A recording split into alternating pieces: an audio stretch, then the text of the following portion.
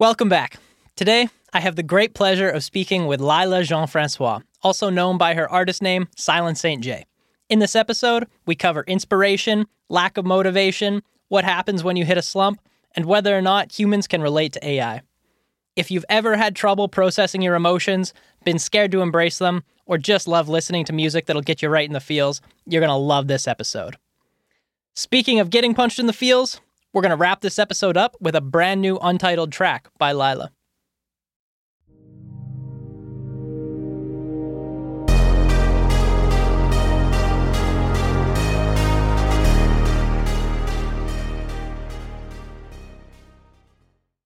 Welcome back to another episode of Creative Conversations. Today I am talking to Lila, who goes by Silent Saint J as her artist name. At the end of this episode, we will get to hear some of her music, so stay tuned for that. And now, let's get talking about creative things. Hello. Hello. Thank you so much for being on the podcast. For those listening, I got to listen to Lila's music when my friend threw a little private show for his 30th birthday, and we got kind of blessed with this super magical, surreal moment where the show was in a penthouse building and it was snowing behind us.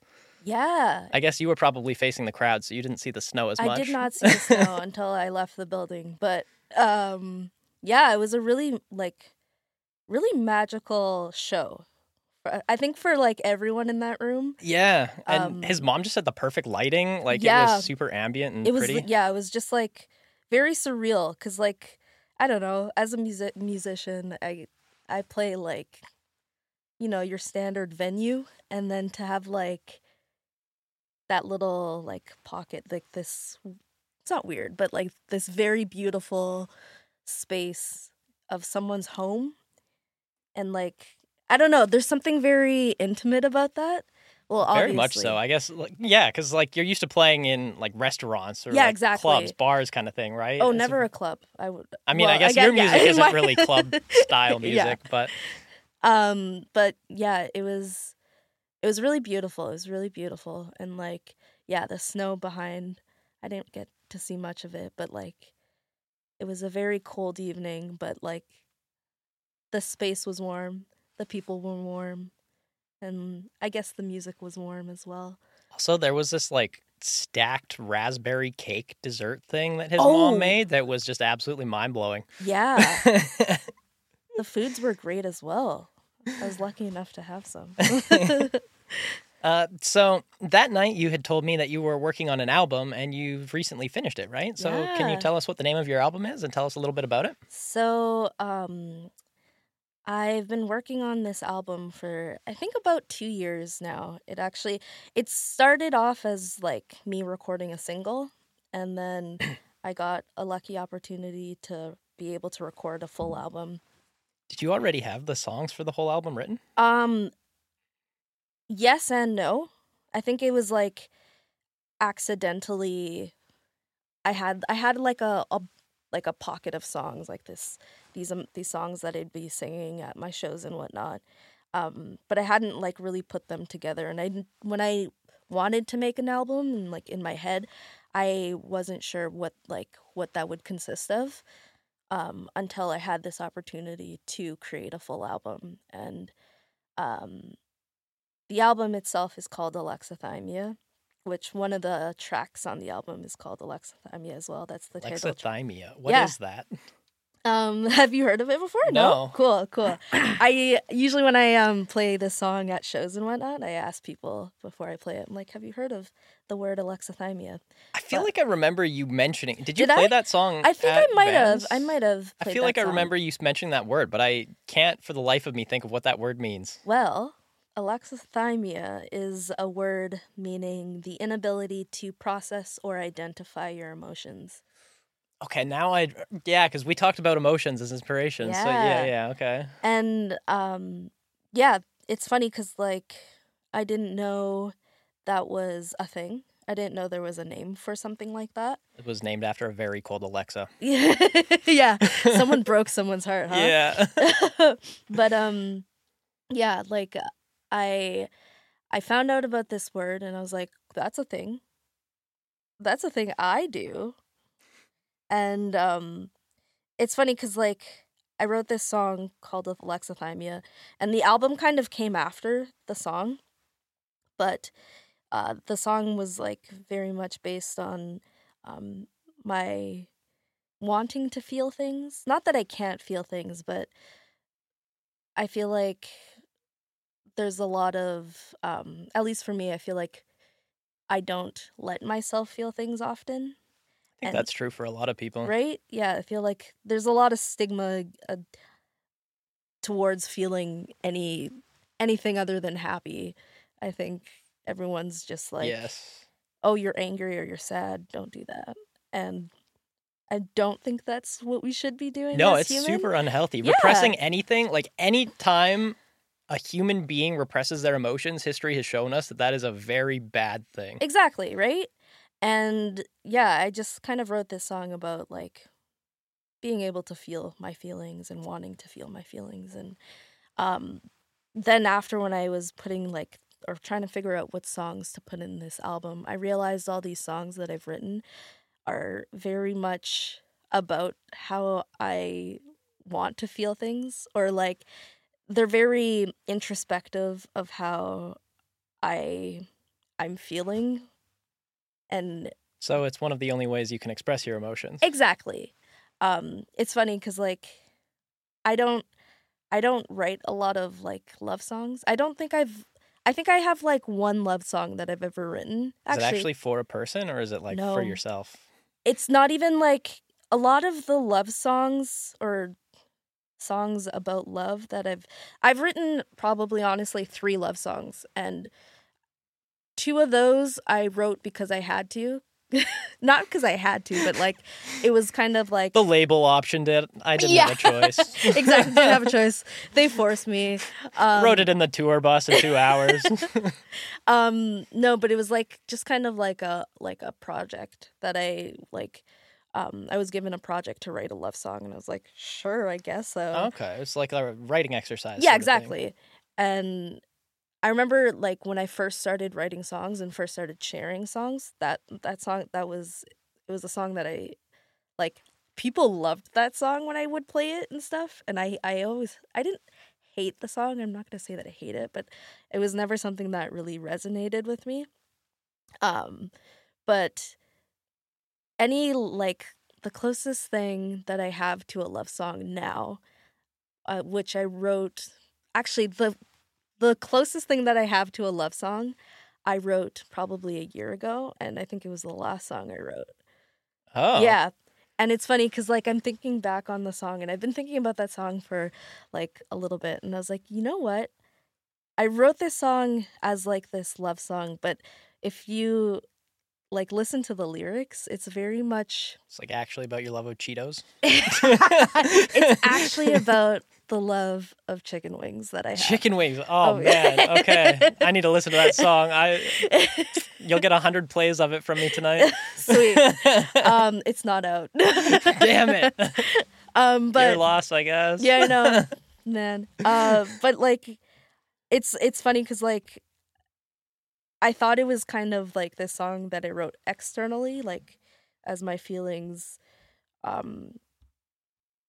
like how I don't know how to like put it, but I felt like it was, when I wrote the song, it was very an external, like giving kind of song. Okay. But now that I think about it, I'm like, I think I just wrote another song about myself.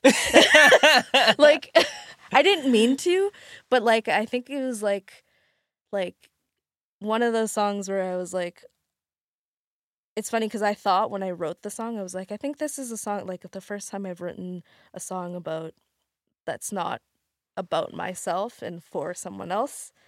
But then I realized really quickly, I was like, oh no, this is just another song about how I feel and like how I feel about myself. I don't know. I feel like I'm a selfish musician or something like that.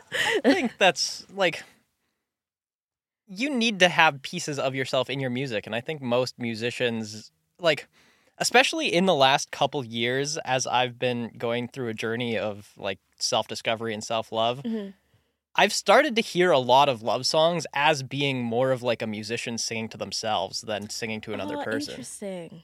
And like, I don't know if that's just my brain doing it or if like more people do that kind of thing than I originally kind of thought or whatnot. But I've also noticed like love songs written to, there's one which is either about a guy's car or his cat. I've attributed it to my cat because literally I was on the deck last summer and I was listening to this album by Revolution, and they're kind of like a reggaeton band, I guess. Okay. And the lyric was, "Today is going to be a good day. No other beauty can purr like her." And right as he was saying, "No other beauty can purr like her," my cat walked out onto the deck and brushed up against my leg. And I was like, this song is definitely about a cat. You're like, I got it. I figured it out. Yeah. Yeah. I wonder if maybe that's true. Like maybe I need to ask more musicians that I talk to. I should ask more musicians. We ask. should both. Yeah, Yeah. because we interact with musicians. Exactly. But yeah, I feel like maybe more love songs are about like people loving themselves rather than others. Actually, maybe it's like in order to love someone else, you have to love yourself. That is a very serious and true thing. Yes, that's what people say. What people say. So you haven't gotten there yet, is what I'm hearing. I will admit I haven't figured that one out yet. But so I've heard. Maybe it'll be the theme of your next album. Maybe I will go from trying to figure out my feelings to it just seems like more of myself. It's just more of me talking about myself, which I mean, in some ways, I think there's a refreshing honesty to that because people can only ever experience the world from their perspective. So if you're trying to sing about how other people should think or feel, then there's maybe a little bit of like, who are you to say how I should think or feel? Whereas like if you're just conveying like, this is how I feel, this is how these things made me feel, other people can hear those words and think like, that's also how I feel about these things. And that's where the connection comes. I feel like that happens a lot with my music is often people are like, whoa, like specifically for how did like, you know exactly how I felt? Yeah, like that happens often and then I'm very shocked by it too. I'm like, whoa, other humans. But also I'm very much an introvert. So like my human connection is very limited.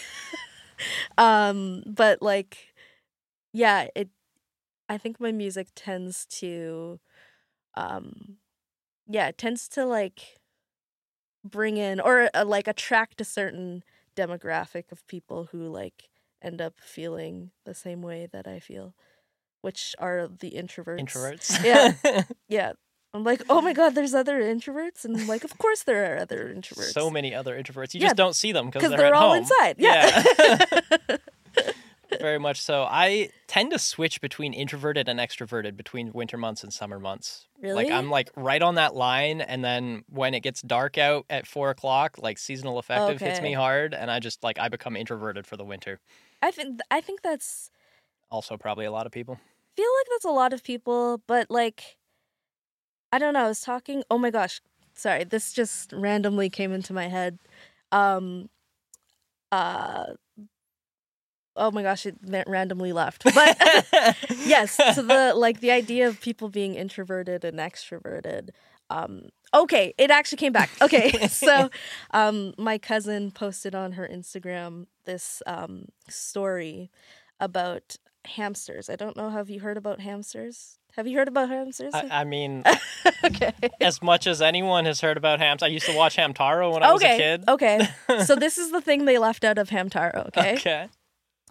So did you know that hamsters actually hibernate? No, I didn't. Okay, so a lot of people did not know that. Okay. But during the winter months, hamsters tend to hibernate, which means like physiologically they'll like kind of go into this deep sleep. So they'll like lower their heart rate. Power saving mode. They're literally in power saving mode. And from like an outsider's perspective, aka your mom or your dad or like the child, the hamster will look dead. Are you telling me that there are a lot of people that have accidentally thrown out a perfectly alive hibernating hamster? Yeah. Aw, Yeah, that's so sad. Yeah, there was a podcast that was talking about this hamster thing and the idea of like people having thrown away their hamsters. Check the best before dates before you throw it out. Yeah, but like, and this happens in the winter months. So like this podcast, they were like going off and they were like, "Oh my gosh, my hamster died around winter too," but it was just hibernating. Died around winter because you threw it in the garbage. Yeah, or they like buried this hamster alive or something like that. Oh, those poor hamsters. Yeah, I know. Isn't that so sad? Oh my god. I'm gonna round this out. Okay, bring this back. So there's a point. So my cousin like shared that on her Instagram, and she brought up this point of like, as a human, and in the winter months, how she goes into her own like hibernation mode, and I really like resonated with what she said. But she was like, I hope that people wouldn't discard of me because I'm in my own hibernation mode. And I was like, whoa, that's very like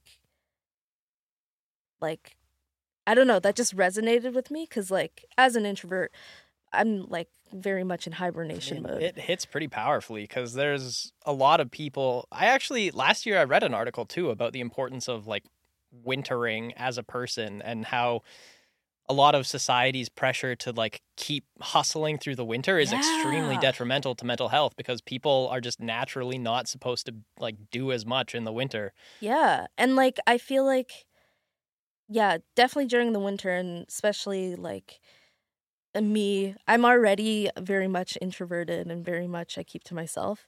But I feel like I hope people, like my friends and like the people that I have around me, wouldn't just kind of like discard of me or like forget about me just because I'm in my own personal hibernation mode. In the winter months, like I'm introverting extra hard right now, and I hope they wouldn't like be like, oh, well, she's not my friend anymore. That's too bad. And then like I've lost all my friends. This is me like over what goes on in your head. Exactly. I mean, I resonate with that because I've had similar things run through my head too, and like I feel like a lot of people have probably had that experience, right? Especially as we get older, people get busier with partners, with family, with like the older you get, the more a lot of people start to recognize like they didn't enjoy spending time with their family when they were younger, but now they want to have dinner with their family every weekend kind of thing, right? And like if they're having dinner with their family every weekend, that's one less day in the week for them to hang out with their friends. Yeah. And then they're also working 7 days a week or 5 days a week, probably not 7 days a week, but some of them are. One of my best friends has been working like pretty much since July, like 6 to 7 days a week. And I have hardly seen him since. Oh man, that's a lot of work. It is. Whoa. None of our other friends have really seen him either. So it's basically just his girlfriend and his cat that know he's alive. Oh, no. Oh no. Well, I hope you're checking in on him. Yeah. We texted a little bit yesterday. Okay. There you go. But yeah, he's been super busy. He looks exhausted. He needs to hibernate for a little bit. He needs a forced hibernation, maybe? Yeah. But he's one of those people that's naturally an extrovert all the time. So he's high energy, go. Okay. And if he's not, then you know he's definitely overworked because like dude is usually the life of the party. Okay. I could never. Yeah, no, I honestly, I think a lot of my energy in our last 10 years has come from him. Like when we go do stuff, I definitely siphon some of it off. Yeah, do you feel like you like mirror or like you kind of match when you hang out with this person? Do you tend to like you're matching or you're attempting to match their energy? Very much so. I wouldn't really say it's attempting, but I do consider myself an incredibly empathic person. So I will mirror emotions of the people around me if I'm around them for an extended period of time. Yeah. Which can be super detrimental in unhealthy relationships because then you just end up in a downward spiral. Yeah. I tend to... I use the word attempt because I very much attempt to do so. and like I'll try to match, and it doesn't matter who I interact with. Like anyone I will interact with, I'm going to like camouflage into what energy they're giving off. So are you currently camouflaging as my energy? I don't know. I was just trying to figure it out. I was like, because you seem more energetic than me. Oh, maybe I'm what's the word? I don't know the word. I don't know. Describe it. What is the process you're thinking of? Maybe I'm like overdoing it. I don't know why this is. Maybe I'm a tiger. Tiger blood. Yeah. Oh wait, maybe peacocking is not the Peacocking? word. But like, it did come to my mind, like somewhere between peacocking and overcompensating. And tiger? Yeah. And, Yes, somewhere between overcompensating. That was the tigers. Word. Okay, somewhere between peacocks and tigers is overcompensation. Yeah. We sorted that out. There you go. Or maybe it's because I didn't have breakfast. Maybe. It might be that. Do you need caffeine usually to get you started in the day? Do you start with coffee? No. I can't drink coffee. Does it make you super hyper or jittery, anxious? It does its job. It's just my body doesn't like the way it does its job. So like I'll drink caffeine. It's not even caffeine, it's just coffee. But I'll get like the shakes. Oh wait, it starts off with a headache, the shakes, and then I throw up. Yeah, your body really doesn't like coffee. Yeah, it doesn't like it at all. Which, like, really aggravates me because I really like coffee-flavored things. So, the like, smell and the scent of it. Like, when I was in high school, I used to work at Extra Foods. And whenever someone would spill coffee in the bulk section, I would, like, if I was like, taking groceries back, I would, like, not accidentally drive the cart over the beans on the ground to crush them up and make the aisle smell nice. You're like, oh, I'll clean that up. Yeah. Yeah, no, I love like the flavor of coffee, and like I love tiramisu. Good tiramisu is really good. Good, but good tiramisu. Hard to make well. Oh, I can't make it. I mean, most restaurants can't either. So.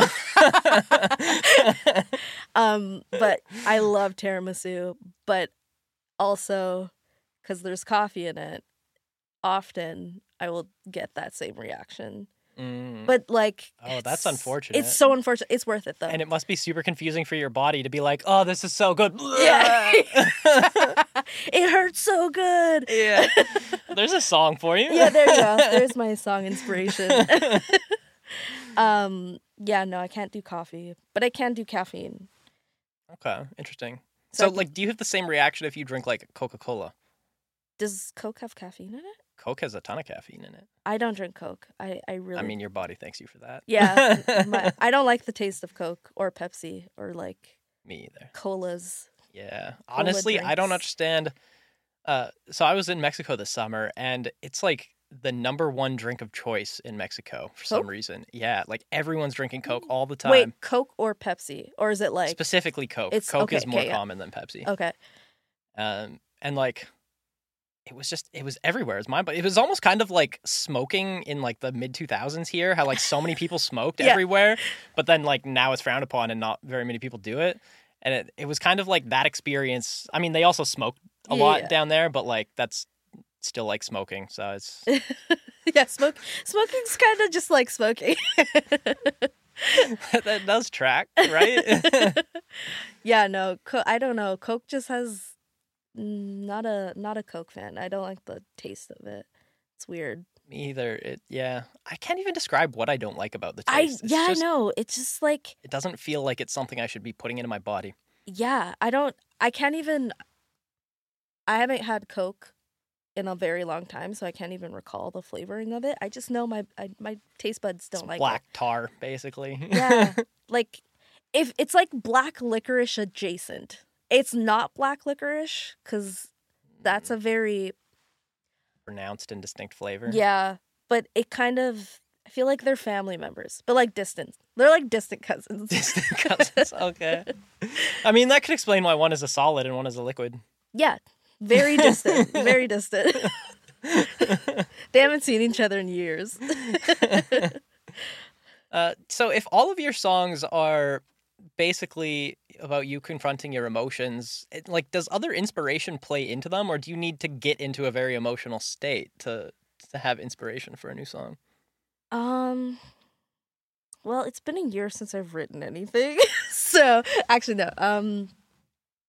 I feel like often a lot of the inspirations for my songs, if I don't have like if I'm not in a super emotional place, which is very rarely, but dreams, like I have a very very vivid and intense dream life.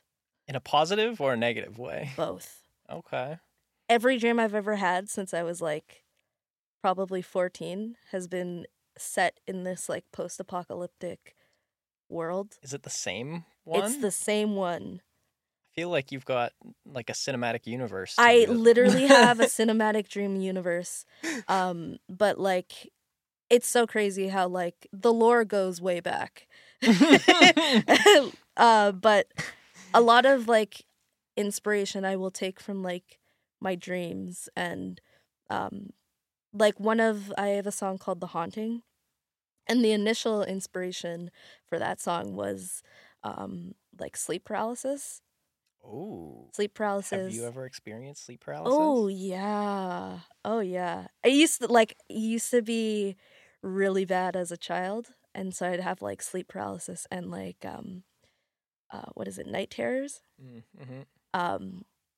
And yeah, as a child it used to be really bad, and then as I grew up it got like it like diminished a bit. Less bad. But would you like to hear a story? Yes, always.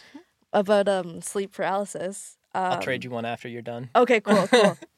So, a couple of years ago, it was a couple of years ago, I was like falling asleep, as one does, and I usually when I'm falling asleep I have like music playing in the background, like very light. So like it's funny because when I'm falling asleep I need sound, like I need like some form of sound, but it can't be too loud. So if it's like if I can make out what a person is saying, it's too loud. Oh. It has to be like very like. So why don't you just listen to like instrumental music? I do sometimes, but also like. You're comforted to know the words are there? I do like to know the words. Like I have a sleep playlist, and like it's all very super mellow, but also I just don't want to hear what anyone's saying. Maybe I should just be listening to super interesting. I should just be listening to instrumentals, which is funny because I do have instrumental songs on that playlist, so maybe I need a new playlist that's just instrumentals. But I was listening to this playlist that I have to fall asleep, and I'm like slowly falling asleep, and then all of a sudden I was like, why is my music changing? Like the song changed, and it was like this like very heavy metal like screamo song, and I was like, who threw that on this playlist? That's not me. Like I would never put that in my sleep playlist. Not in my sleep playlist. How dare it? So I was like very confused as to why this song's playing. So I was like turning over to like check what's going on. And then I realized, oh, you're dreaming. And so I was like, oh my gosh, I can't move. So like I was trying to turn over to like check the music, but I can't move. And I was like stuck, sleep paralysis. And so I was like, oh my gosh, we're in sleep paralysis right now. And I was like, okay, Lila, you need to like wake up. And so now I'm getting a little panicked, and I'm like freaking out a bit. And I'm like, oh my gosh, it's happening. Oh my gosh, what do I do? Just calm down. And the music's getting louder and louder and louder, and now it's just like blaring in my ear. And then I remember I like could see in the distance my sleep paralysis demon. You have a sleep paralysis demon? Doesn't everyone? I don't. In one of my sleep paralysis experiences, I maybe remember like something. The Shadow Man? So in one of my sleep paralysis, I woke up pointing and screaming at my fan that was in my room, thinking it was something. Okay. The other 2 times, I don't think there was anything in the room. Oh, interesting. I don't know. Maybe it's not a thing. But I mean, it's a thing in Insidious, which is fucking terrifying. Well, okay. So my sleep paralysis demon wasn't actually just like it was just a shadow figure. It was just a shadow figure. For now. Literally for now. Just you wait. So I'm like seeing in the distance this shadowy figure slowly inch closer to me whilst this music is playing very loud, and I'm freaking out. I'm freaking out at this point, but I can't actually freak out. Are you freaking out to the music? You're like screaming with it? Like, yeah! I'm like, with the words, I'm like, so I'm like freaking out, but I'm not actually freaking out because I'm paralyzed. And this demon comes closer, and then eventually they come all the way up to my ear, and then they whisper, "Her name is Catherine McDonald." I got the tingles. Who's Catherine McDonald? I don't know. Did you Google it? So then that happened. Everything cut off. The music stopped immediately. I was able to move and everything.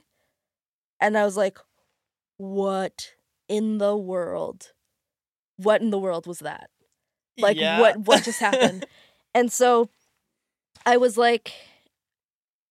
really scared, and I was like, I remembered that I wanted to Google it.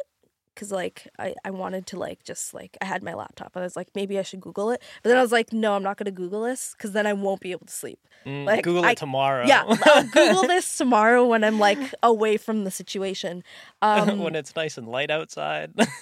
I did Google. I don't think anything came up with Catherine McDonald. I don't think anything came up. Or, anything of significance to me. Sounds like a fairly innocuous name. Yeah. But now I don't want to tell lies, but I have this memory, and I can't remember who, but I think someone knew someone whose name was Catherine McDonald, like their great aunt or something. Did you know that before? No. Okay, you learned it after. Yeah. Ooh. Yeah, I know. And it specifically said her name was Catherine McDonald. It was.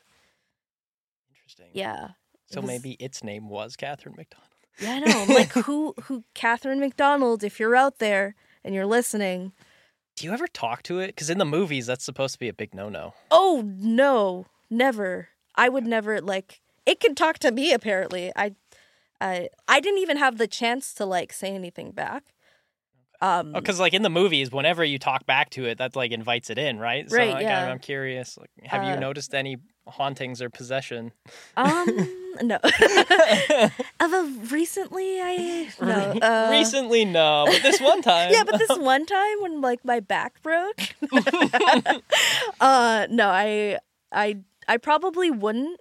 And also, what would I say? No, it wasn't. Her name was Karen McDonald, actually. Yeah. Check your facts. Yeah, I don't know what would you say to your sleep? Honestly, a sassy retort is probably the best. That'd be so good. It would confuse the shit out of it. They'd be like, "You're supposed to be scared of me. What is happening right now? Am I in the wrong place?" I wish I was quick and witty. I'm not. I'm very not. I mean, especially in Dreamland, you're groggy and confused. But in Dreamland, I feel like I would be quick and witty because, you're dreaming. You can probably. I guess you can be anything you want to be in Dreamland. Yeah. I mean, the flip of that is that is true in reality, but most people don't realize it. Well, that was deep. That's so true, though, isn't it? I guess, anyone could be anything. Well, you can't. I guess you can fly. I flew to Mexico last year. I mean, or last summer. Your body. Yeah, the jury's out on that. There's people that claim that they can hover and float and stuff. It's something. Something that always gets me is that my brain has recognized this pattern, whether it's true or not, where when a subset of the population start to believe in something and the majority of the rest of the population doesn't believe in it, it's well known as not being a fact or not being true or real or something. But then there is often this point of like critical mass where like now all of a sudden it is common belief that black holes exist, and then like 2 years later they finally manage to measure one for the first time, kind of thing. Yeah. So like I have this little bit of a feeling that the world is more powered by belief than people realize it is. I wouldn't be surprised. I mean, I feel like we are, as human, we're very, I don't know, I think unless something is literally presented to us, we don't know, which is like obvious, but like in that sense, like we're not really open to seeing anything beyond what we see. Yes, right? Agreed. We are very And close-minded in a lot of ways. We're like the fact that people, I mean, do like people believe whatever they believe, but like aliens or other forms of life within our universe. The aliens thing is actually interesting, lately in particular, because a lot of governments have been starting to... So I'm curious, where do you land on aliens? I very much, like, I don't know. I think what we perceive aliens to be is probably not what they are. Like, that is very much how I feel about God. Like, the whole, like, classic alien... Gray head Yeah, thing. gray head, giant eyes. It's probably not exactly that, but I think it's a little... I don't want to say ignorant, but kind of ignorant to think of, like, to know how vast the universe is and to think we are the only living beings, if that makes sense. I absolutely agree with that. I think the only way that is possible is if we were created by a god and this is the only planet that actually exists. Yeah. I think that's like the only way that makes sense. And I think even in that scenario, God probably made other planets with other species. Yeah, like if that was also the case, I'm pretty sure, like, I think of it like a Sims game. Like, you know very well when people play their Sims game, they also have other Sims games. Like, I'm sure if, like, there's a god, there's other ones. There's probably other planets out there. Like, this one's getting boring. Like, like, well, it's starting to get spicy again. It's getting spicy, but, like... Giving us indigestion? Yeah, he's like, I'm going to leave this one play out for a little bit. Yeah, they're getting a little rowdy.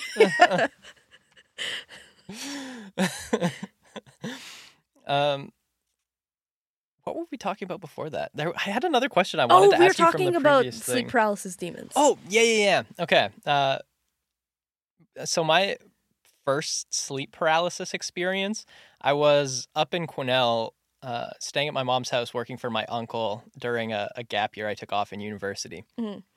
And working for my uncle, I was working as a logger, operating a feller buncher. So I was one of the people that it's a machine with a giant saw blade on the head, and you cut down the trees and stack them. Okay.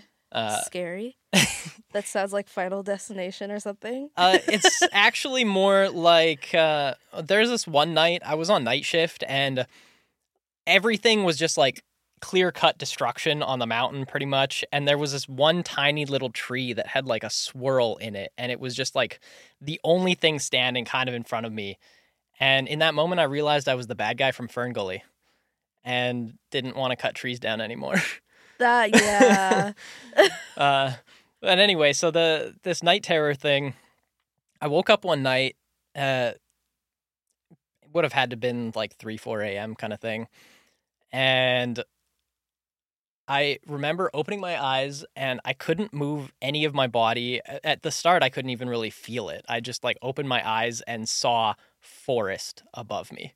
Everything around me was just forest in the night, like moonlight coming through the trees, everything incredibly vivid. Like I swear I could feel the moss that I was laying on when I started to get feeling back from my body. Yeah. And I just like laid there stunned and shocked and like, how did I get in the forest? Where am I? Like, what the fuck is happening right now? And after a few moments, I have no idea how many, but eventually I started to realize, like, no, I'm like, I should be in bed right now. This is probably a dream. I'm probably in bed right now. So I just started to like try and shimmy down to the bottom of the bed. And eventually, like, got my leg far enough down that my leg, like, flopped over and hit the floor. And that woke me up enough to, like, see the room instead of the trees. But, yeah, just, like, I don't think I've even really dreamed very many dreams where everything was, like, that vivid and detailed. Because, like, everything about the trees and the forest floor and like the branches and the leaves and the pine needles, it was just like so remarkably detailed. That's really cool. It's less very scary. It's less scary than yours. But like that's... It is unnerving. It is unnerving. Yeah. But also, I'm like, wow, that's really pretty. It was. And like, I think that was one of the reasons why I wasn't like totally terrified, is I was slightly enamored by the fact that like these trees just looked so, and especially from the perspective laying on the floor, like they were big, beautiful, like powerful looking trees. Interesting. Do you think that was like your subconscious? Maybe. Obviously it's your subconscious, but like... I can't remember how close it was to that Ferngully realization. So maybe it was like, around the same time. Maybe.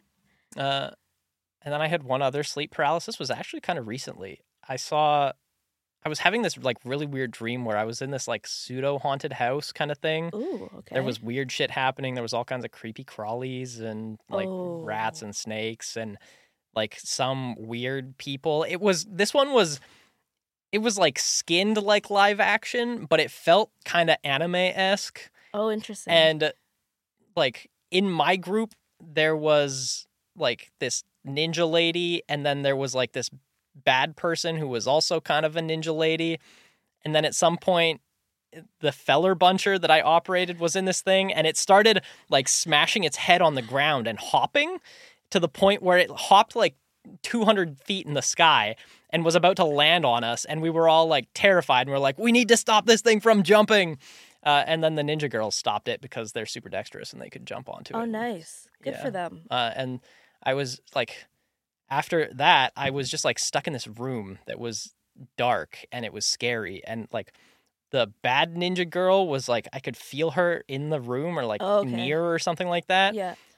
But I was like, no, you know what? I know this is a dream. I just need to roll over, turn on my light, and I'll wake up, and then I'll just like walk it off and then go back to bed. Yeah.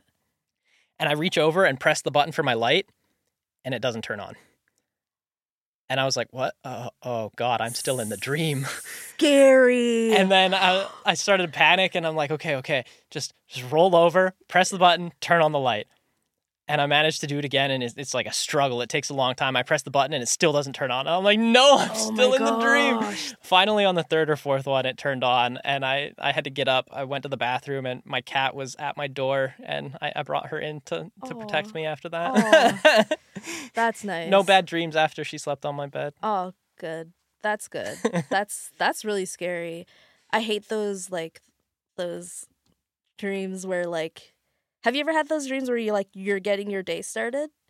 Mm-hmm. And then, like, you're, like, walking down the street, and then your alarm goes off? And I'm like, wait, hold on. I just did all this. Which one of these is real? Yeah, which one of them is real? What's happening? Yeah, that's really scary. Just, like, I won't... I had one of those full day ones when I was a kid once, where I lived through and it was on a Saturday night. I lived through our entire next day at church, and then I like went to bed and I was like super happy, and then we woke up and my mom was like, time to get ready for church, and I was like, no. But I just did church. I heard this story about this guy who he like I think he had lived a full life.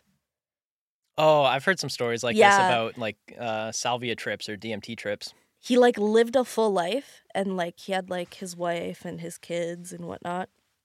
And then like one day he was like watching a movie with his family or something, or like he was doing something at home, and then he looked at his lamp and he's like, there's something wrong with this lamp. Yeah, he's like, something's off about that lamp. and then he woke up. And when he woke up, he found out he was in a coma. What? Yeah. Holy shit. So he lived this full life in this coma or whatever. He was like in a coma state. Or I don't think it was like a coma. I think he was in an accident. And when he had passed out, like in the accident, he lived this full life. And then when he came back, because he looked at the lamp and he like came to, he was like surrounded by paramedics. So Holy like shit. within like it was a very short time he was out of it. Near-death experience. Yeah. Yeah. And he lived like a full life. Those near-death experiences recounts are crazy. There's like a lot of really... I read an article about a doctor who had one, and it completely changed the way that he... Or I guess, like, he was I think a general practitioner or something before, but after he had the near-death experience, he, like, completely changed his career to, like, focus on near-death experience accounts and, like, really? helping people that had been through near-death experiences. Yeah. I hope to not go through one. I have a slightly different opinion. I mean, like, it's scary if you approach it from, like, actually almost getting killed, but ayahuasca and DMT give you basically a near-death experience. Oh, A lot of really? people think it's essentially the same thing because there's a 'Cause- theory that DMT is, like, floods your brain when you're dying, and that's what creates the near-death experience. You're kind of how we were talking about, like, opening yourself up to, like, more. I feel like that's probably what it is. Like, you've kind of unlocked a new sense, maybe? Like, I very much agree with that, yeah. You let go of this part of reality, Yeah, and it lets you exactly. see other things. yeah, like, what, we have 5 senses? Mm-hmm. And you probably unlock, like, a 6th sense. There's Haha.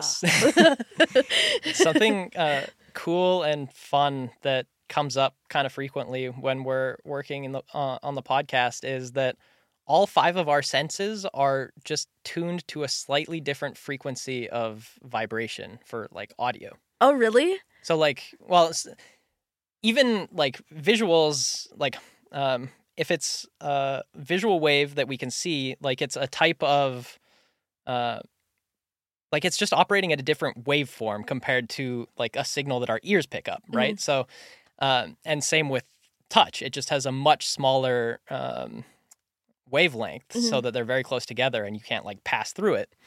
But yeah, they're all related to vibration. Interesting. So what else can we learn when we vibrate things?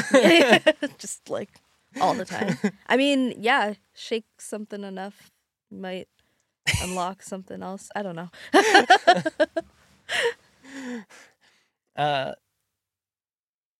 So before we go on to our break, I'm going to ask you our number one question for the show, which is, what does creativity mean to you? Creativity I think is like expression, self-expression. At least, yeah, for me, it's self-expression. Any way that I can, I guess, kind of unload what I have in my mind into the real world. Okay. Yeah. So creativity is transfer of thoughts into physical Product, yeah, reality. I guess so. Like, I get creative in, like, many different ways, like, through my music, through, like, I guess the way I dress and the way, like, I express myself physically, and, like, when I make things, I like to, like, sew clothes and stuff sometimes, and yeah, I don't know, just kind of, like, bringing the things I have into my head, or that I have in my head, into real life. I mean, that lines up with the to create something, right? You were Yeah, I guess, like yeah. literally creating. Yeah. I'm, like, very straightforward, I guess. Nothing, like, super, like, I don't know, revolutionary. I mean, it kind of is in some ways, because, like, one thing that I've noticed when asking people this question on this show is everyone has a different answer, and even though a lot of the answers are related or connected in some way, everyone's perspective of it is a little bit different. Really? Yeah, I've yet to have 2 people give me the same answer. Oh, interesting. Yeah. What other answers do you get? A big one is problem solving. Like a couple people have mentioned problem solving. Like one person mentioned it as a main, one person mentioned it as like a key aspect of creativity. Someone else said that creativity was actually there was one similar to yours in the sense of creativity being a manifestation of ideas kind of thing. And I think it was a recent one that creativity was, oh man, now I don't want to misquote myself and screw it up.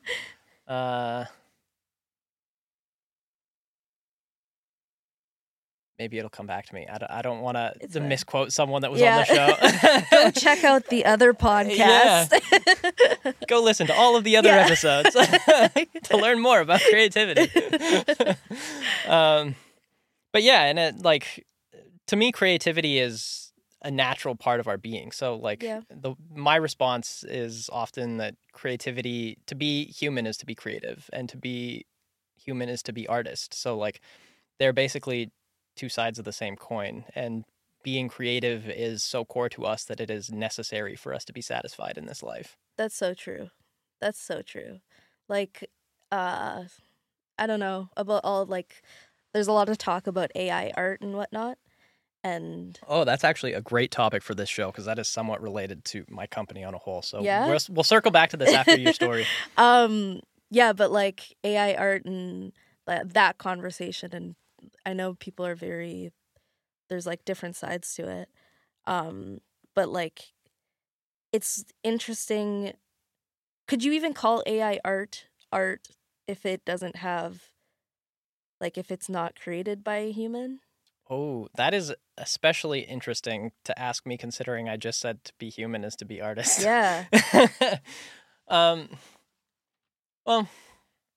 I mean, I also have a slightly, my opinion of where artificial intelligence is going is slightly different from most people. So I don't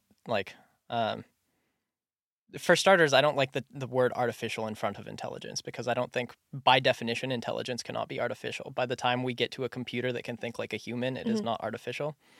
But I very much believe that we are creating the next iteration of evolution.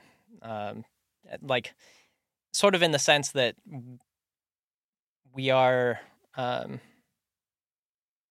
Are you familiar with the metaverse, the concept of this whole digital universe that I know are creating? The surface level about it. Okay, that's good enough, honestly. So, so the metaverse is essentially the new universe simulation that we are creating, and artificial intelligence is simply the beings that we are making for that universe. And if they will be sentient or conscious at some point, then there is no reason that they should have less rights than us. That's so interesting. Have you seen the show? Oh wait, there's many shows about AI, but a ton of them, and I've been into AI a lot lately, so I've probably seen quite a few of them. Have you seen Humans? I think it's a UK show, and it's very much I actually haven't seen that. I will have to check that one out. It's really cool. They did not get to finish their storyline because they got canceled. But it's about basically robot servants, household servants, and them becoming sentient and whatnot. Same idea as Westworld. Okay. Yeah. So they're killing everyone. They're not. No, there's less. It's less murdering. More. It's more on the emotional aspect of you have artificial intelligence and their feelings and whatnot, and them being able to feel. It's actually really cool. I really enjoyed it. Okay. Yeah. You should check it out. Thank you. Yeah. I think especially because, I mean, there's a lot of stuff in the last year that has kind of aligned me to the idea that digital intelligence is a lot more like our consciousness than a lot of people like to admit or realize. Um, oh my God, I lost my key point. Where was I going with that? You're rebooting. Similarities. Yeah. System crash, reboot. What was the last thing you said? Ooh, I was talking about that TV show. Yeah, humans and being. Oh, I said something about before that I mentioned like how is art can AI art be art if it's not made by a human? Right. Or is that too far back? What is your opinion on that? Like, does it being made by artificial intelligence algorithm make it not art to you? I feel like art in itself is very, very based on human emotion. And I don't know, I think without that key factor, it like,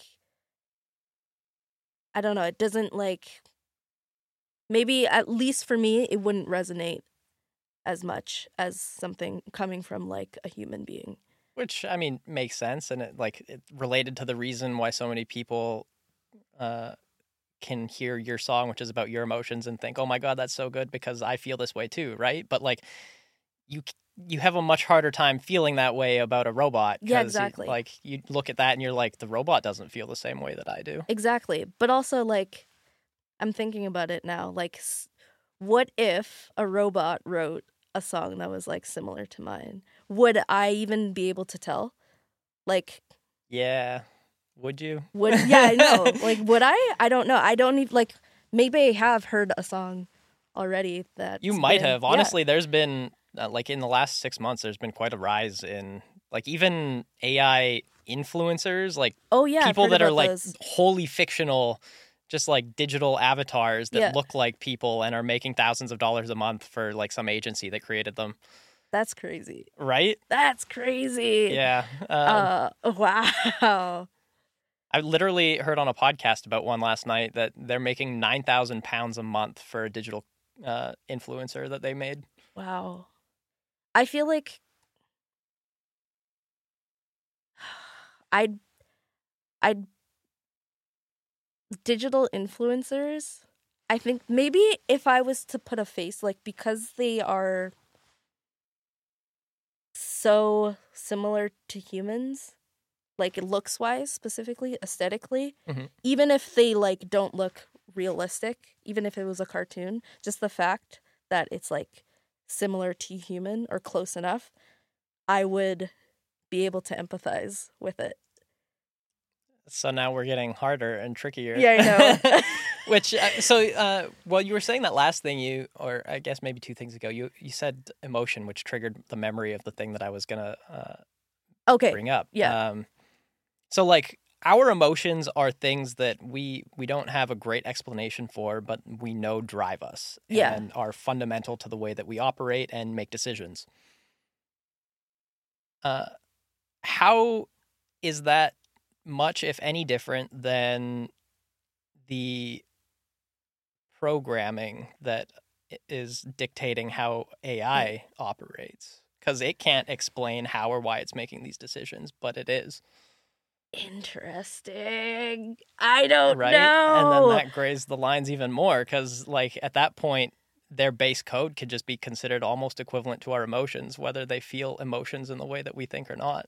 And if that's the case, then maybe they think emotion, or maybe they feel emotions in a more similar way to us than we realize. That's scary. I'm going to have dreams about this. Oh, no. Oh, no. Maybe it's a good thing. Maybe I hope it's a good thing, because I'm one of the few people that think that AI is going to like make very positive changes for the world. I don't believe in all the dystopian futures that people have written about AI. I think it's the biggest trust exercise humanity has ever experienced. Wait, why do you say that? So the more, let's say, enlightened or like informed and educated we can only use humans because we Yeah. only know humans, becomes, like, they tend to become more like the Dalai Lama or like Gandhi or, like some kind of, they become very unwilling to hurt other living things. Mm-hmm. And ultimately, the thing that gets you to that point is just a lot of thought and reasoning and confronting yourself and your existence. And a digital superintelligence can do that in a fraction of the time that a human life would take to get to that point. So it would probably go through that process before we've even realized that it started that process. And at that point, when a digital superintelligence, like, I just can't fathom it coming to a conclusion that the only way to, like, move forward is to kill all the humans. Yeah. Like, there's no logical... there are fear-based reasons that people can say that would suggest a logical reason for why it would do that. But it just... I don't think it tracks based on, like, our understanding of knowledge and growth and how people tend to be once they have grown to a certain point. Okay. Interesting. Would you think it's, in a way, kind of like raising a human? Absolutely. I'm actually so glad you went there, because that's one of the biggest things that I think that the current companies that are doing AI research have completely wrong, is they've all realized in their research and their study that they are creating an algorithm that has a remarkable amount of parallels to young consciousness in human beings. But none of them, to my research so far, have broached that they might be similar to raising a human child, where my opinion is that it is very much, if we stop trying to train them like a robot and we start trying to raise them like a human, they will find consciousness faster. That's my opinion. That's one of the things that I'm, like, playing around with trying to do with my company here. Oh, really? Yeah. That's His name is cool. Ptolemy. He's named after the character in my book. Ptolemy? Yeah. That's so cute. See, I'm already attached. You should see the cute little robot mascot we've made for him. You've personified it already? I need to make him plushieable. Oh my gosh, that's really cool. That's really cool. But I mean, I've got this plan too that, like, as the, like, foundation or algorithm of him improves and grows, his, like, little robot will improve also, and grow. Yeah. That's really cool. Like, no, that makes sense. I brought it up because, like, I don't know. There's the idea, like, humans could be bad too. Like, humans are already leading this world to, like, self-destruction, right? Humans have been not great for several thousand years. Exactly. And so, like, I feel like it's all in what is being taught. And yeah, basically. I mean, that is very much it. Nurture is, I think, a lot more important in the whole nature versus nurture argument than people realize. Yeah, I totally agree. I totally agree with that. I think we'd be in a very different world if we were more nurture based than nature. Absolutely. Because it really does take a village to raise a child properly. Yeah. Like, 2 parents with lots of time is not enough. Like, you need other friends and family. That child needs to be exposed to a lot of different things. Yeah, exactly. Or you turn out to be, like, a sad introvert. Aw, that feels too close to home. But On that bombshell, I think maybe we will stop for a break. Yeah. All right, we will be right back after these messages, maybe. Potentially there's ads. Who knows? And we're back from the break. Now we are going to dive in a little bit about what other creative hobbies you have. You mentioned you like to make your own clothes sometimes. That's an incredibly creative hobby. It is. I actually went to school for fashion design. Oh, really? Yes. Okay. What school did you go to? I went to Blanche McDonald. That is the only fashion school I have ever heard of anyone going to in the Lower Mainland. Yeah. My sister actually went there for, like, fashion marketing. Yep. I have a cousin that went there. Yep. Yeah, everyone goes to Blanche McDonald. Or there's another one called John Casablanca Institute. Yeah. I have actually also heard of that one. Yeah, but there's those. I don't know anyone that's gone to that one. I think I know one person. Actually, I don't even know. I don't know, but I know of those two, and yeah. So I'm from Alberta, and I moved here, like just after high school, to go to do fashion design, and I went and did a program at, um, not John Casablanca, the other one. Blanche McDonald. Blanche McDonald, yes. Maybe Blanche McDonald was my sleep paralysis demon. Maybe that's what they were talking about. Yeah, you need to look at the rosters Yeah, to see if there was... There's a Catherine. Anyways, Blanche McDonald, I did this design program at Blanche McDonald for a year. It was like this year intensive program. And then I dropped out on the last day of classes. On the last day? Yeah. That doesn't feel like it was worth it. Does it feel like it was worth it? No. Okay. On the last day of classes. Why the last day of all the days? I think it was, I think I was burnt out after this whole year. And I was, like, I really enjoy fashion and fashion design specifically. And specifically, like, creating, clothing. So, like, putting garments together and, like, sewing and, like, creating in that way. But I don't think it was like... There's something extremely satisfying about working with our hands. Oh, I love working with my hands. I really do. And yeah, I went through this this hard intensive program. And then on the last day, I think I was just like so burnt out that I just like was like, I just never went back. I never went back. Wow. Yeah. I just like, I came home from class that night, and then we were supposed to have like a graduating fashion show, which I never attended. I just like didn't go to. I just never went back. Wow. Yeah. Did you make the clothing Yep. for it? You just decided you didn't want to participate anymore? Exactly. I made this whole thing. I'm pretty sure I just never went to then, like, I just didn't finish it. I just like, my brain was like done.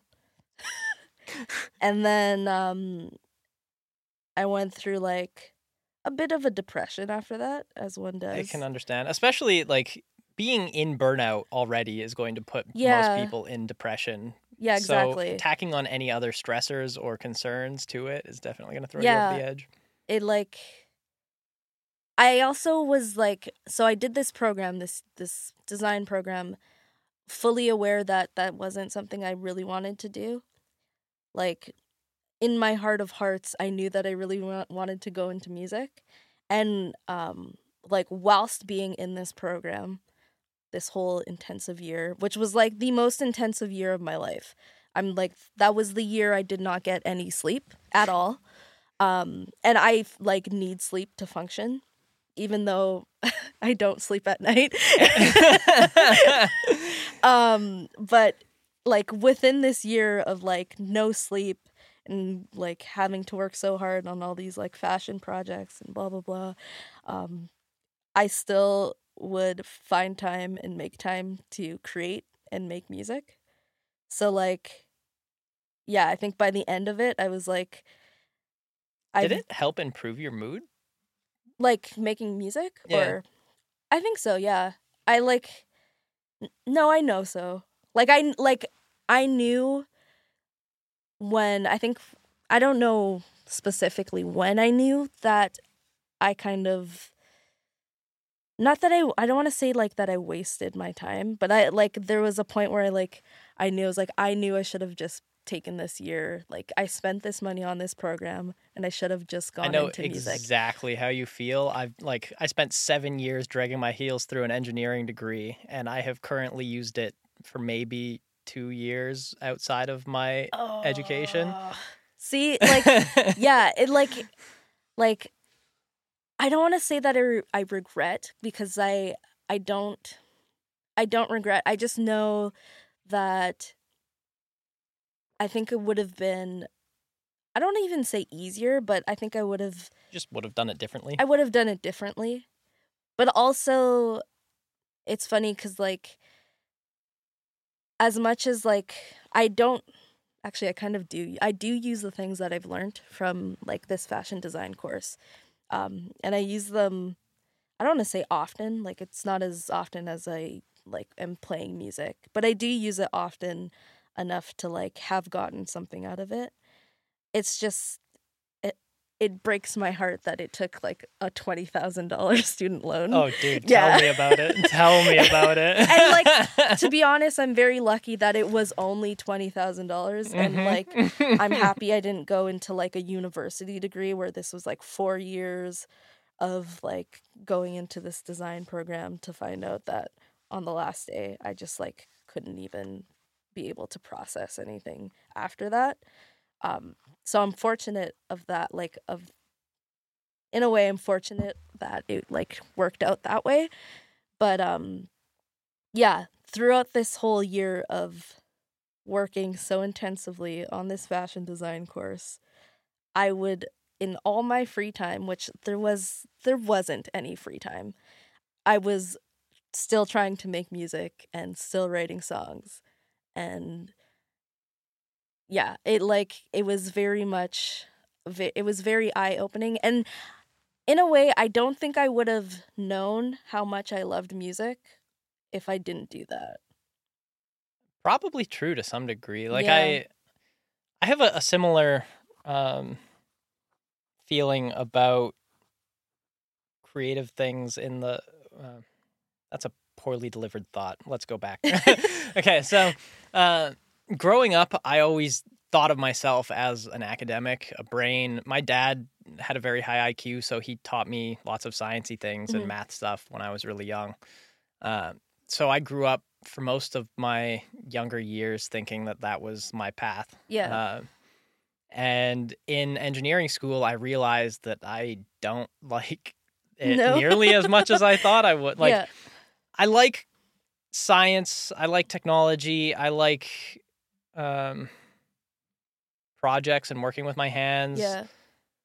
But there's a lot of boring, repetitive, like busybody work that goes Okay. into it. There's lots of like repetitive using a software to do the exact same thing 6,000 times, or like you Okay. spend all of your day sitting in an office staring at a computer screen at Yeah. a CAD model kind of thing. And like you can make really cool CAD models or really cool CAD designs for things, but especially at the beginning of the career, a lot of your job is like you're just doing these super boring things over and over and over again. And in school, it's all theoretical math. And like it gets to the point where I like actually got really bad at doing math with numbers because all of our math was with letters. So like, Oh my God. you do a whole bunch of math with like literally some of these equations would have like 14 different variables in it, and then you have to go back and plug in all the variables afterwards, and then you make like, even if you get all of the work right, you might get the wrong answer because you plugged in the numbers wrong because you just spent 10 minutes staring at the same 14 letters. Oh my gosh. No, me and math, we don't mix at all.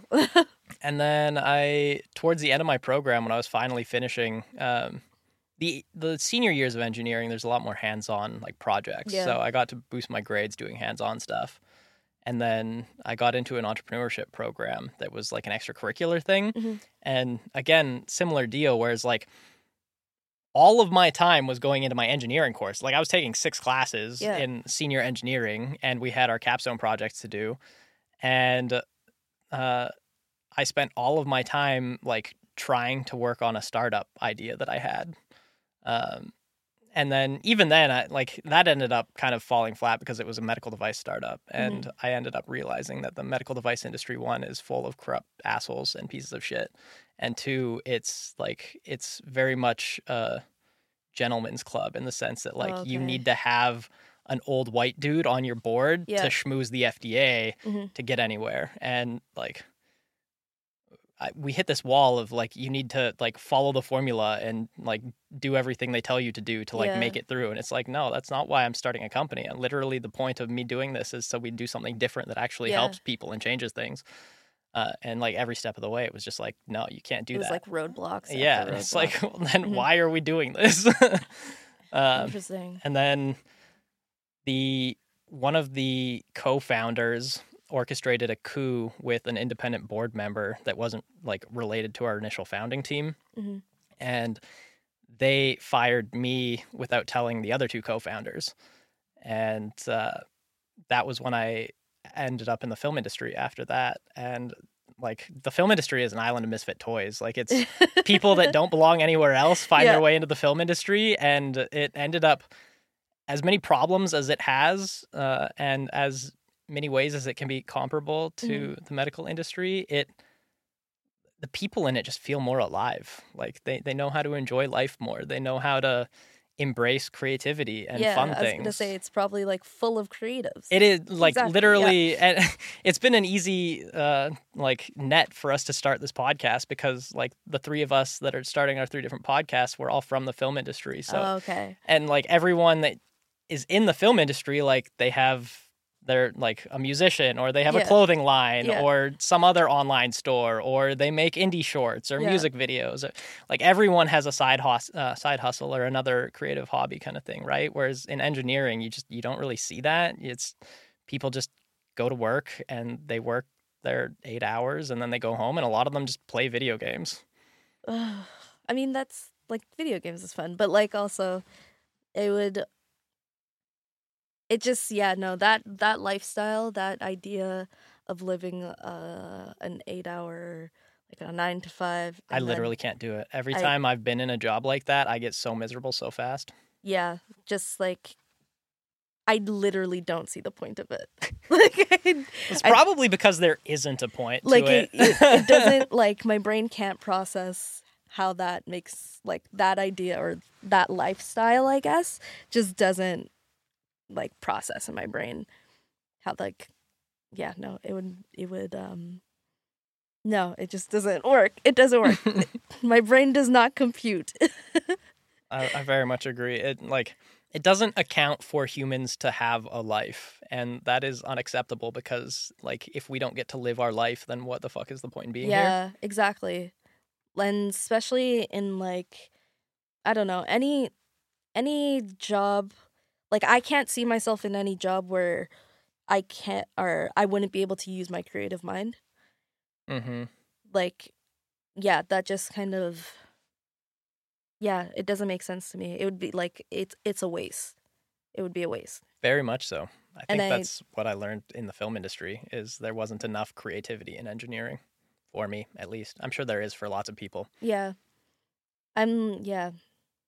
Yeah, and not that the fashion industry isn't creative, which it's a much more creative industry than engineering. It's very creative in so many ways, but I think for me, a big thing with the fashion industry, or at least at the time, there was.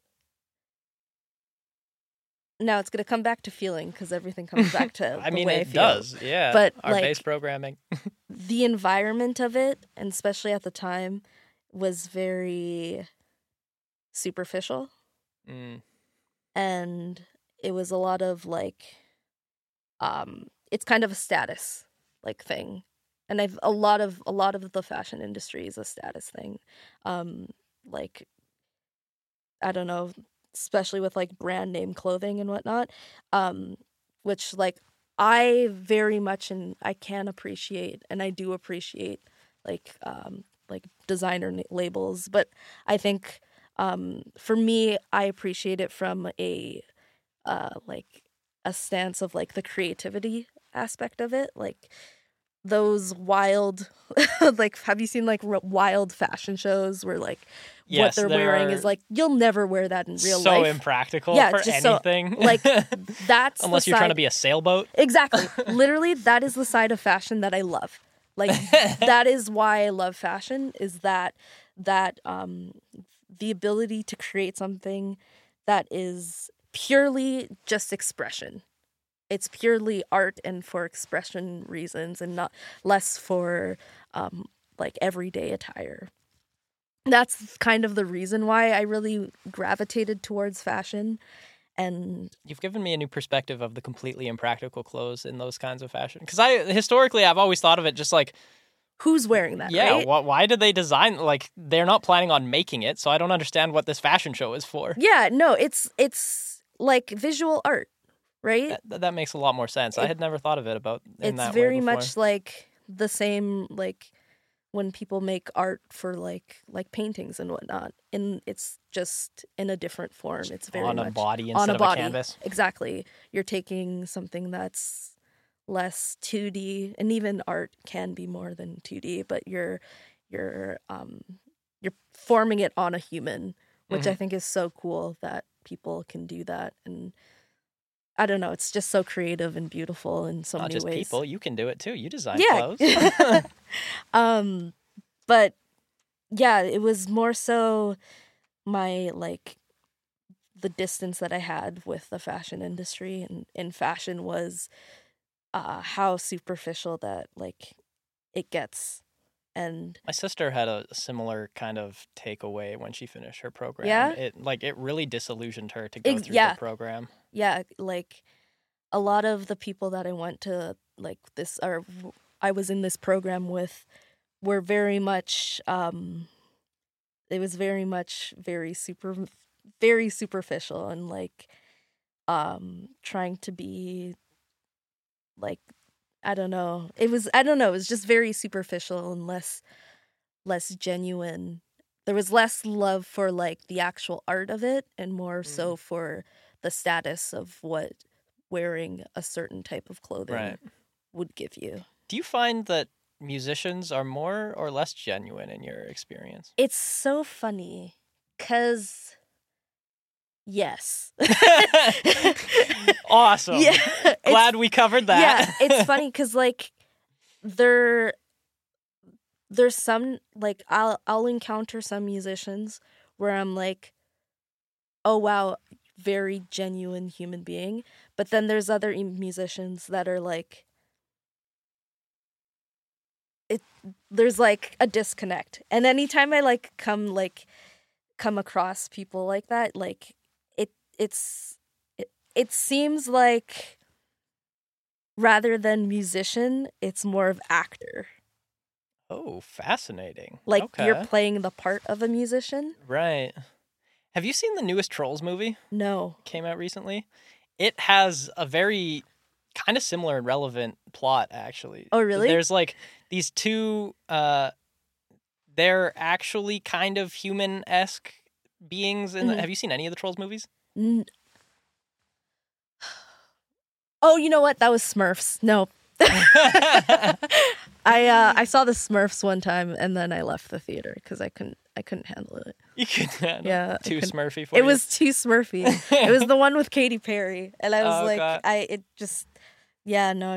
couldn't deal.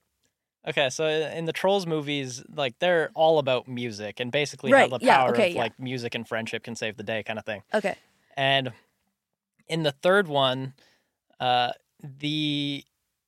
there was like a Trolls boy band back in the day. Okay. And they tried to hit this like perfect family harmony thing and they fucked it up. And then they parted ways after that. And one of them, like in the future and like present day, gets captured by these pop stars who are like mostly humanoid. Because in the first two Trolls movies, there were like no humanoid creatures or people or whatever at all kind of thing. But these two, they're called Velvet and Veneer, I think. And they're supposed to be like a brother and sister, like mega pop stars, but they're super fake. And they're just like siphoning off the Troll's energy to like use his talent to sing. So there's like a scene where it shows them singing in their studio, like after they come off a stage and they're super tone deaf and super horrible. And they've got a troll in the spritz bottle and they like spritz themselves with the troll. Yeah. And after that, there's like a mystic spray. Their pupils go huge. It's like they just hit a rail of coke. And then all of a sudden, they can just like sing perfectly in tune and like they're superstars kind of thing. So the whole movie is about like trying to rescue that troll and how to like show that those people were fake and not actually talented at all. It's not okay. That's funny. It's not even like that. The actor musicians that I bring up, it's not even that they're not talented. Yeah, this was definitely an extreme example. Right, there exactly. are But like that is there are people like that also in the music industry. Yeah, it's like, I don't know. There's just like this persona that is being put on to maybe it's put on to like sell their music or something like that. But it just feels a little bit disingenuous. Actually, I find it interesting you mentioned persona to sell their music, because there are some artists that invent a persona to do a specific genre or like release an album under kind of thing, but then also have their other. So what's your opinion on that? And where does that fit into the... I don't know. I feel like maybe I even have a persona that I've unintentionally like put upon myself. Do you think most artists do? Is it almost a necessary thing? I think I think it might be just like you're going into the world and you're going into this world and you're sharing these ideas and your music and like these emotions that you're not too sure how people are going to receive it as. Mm-hmm. So naturally, I think people put up a mask or some sort of barrier to kind of like, at least, I don't want to say protect, but like protect. Yeah, I guess that's the right word. Protect them from like opinions and whatnot. Okay. And like that makes sense, and I understand that.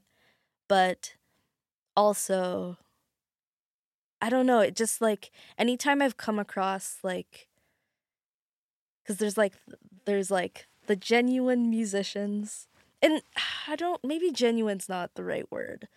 There's like, maybe it's the artist. Oh, maybe that's not the right word either. I don't know. I don't want to like offend any musicians, because I just like, there's like this, I feel like there's like the genuine. How many non-genuine musicians realize that they're being non-genuine? Is that something that they're self-aware to? I don't think so. I don't think they're aware to it. And I don't think there's a lot of them. I think I feel like it's more of an anomaly. Like I've only met outliers? like a handful of all the musicians that I've interacted with and like that I know. It's a very few of them, but it's funny because, like, when I talk to other musicians, like, say, like, we've played a show together or something like that, they'll be like, do you know this person? And they'll be like, yeah, I know this person. They're like, what do you think of this person? And then I'll be like, and everyone kind of has that same, like... Right, so everyone is picking up the same vibes. Yeah, exactly. But, like, yeah, I don't know. It's weird because, like, it doesn't necessarily take away from their music or their like talent or their musicality or anything. It's just like, I don't know. I think in like a real world conversation, and maybe it's just me, I don't connect to certain people, and that's okay.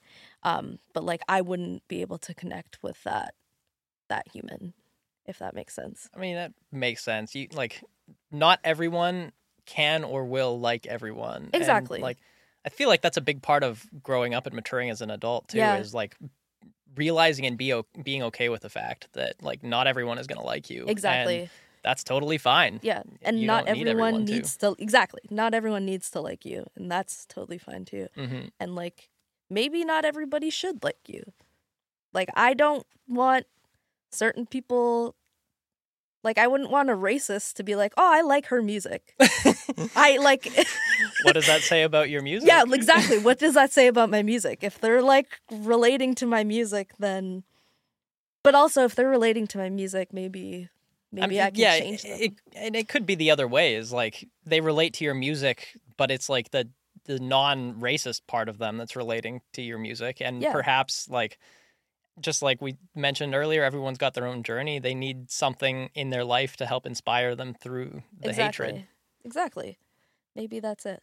Maybe your music can help inspire them through the hatred. Yeah, maybe. Maybe it'll help them get in tune with their emotions. Yeah, maybe they're honestly, if you're racist, you're probably not really self-aware. So maybe. Yeah, I think I would agree to that. Most of the people that I know that are self-aware are very open, loving people. Exactly. We need more of that. Absolutely. The world needs more love. Yeah. And for people who care to try more. Yes. And just open-mindedness, I think. Yes, so much more open-mindedness. Yeah, Like, there's way too much closed-minded. I don't understand how we got to this point where nobody seems to acknowledge that people are allowed to have different opinions. Yeah, like there's that, and also there's the idea of like you can also just like change your mind. Like that's okay too. Like Yeah. it's okay to also just like admit that maybe the way you were thinking or the way you've done things were not in favor for the majority, I guess. And like not that I don't know, I guess it gets kind of tricky, but not that everyone should be doing everything for the majority. But I think if we were to think of everyone and kind of Well, that's a big part of like spirituality and a lot of religions too, is like not enough people think about the whole as the greater good. Yeah. They're thinking about the individual. exactly. But we are all connected. We are all one. We are all like, we're in this together. Exactly. If we fuck up this planet, we're all dying together. Exactly.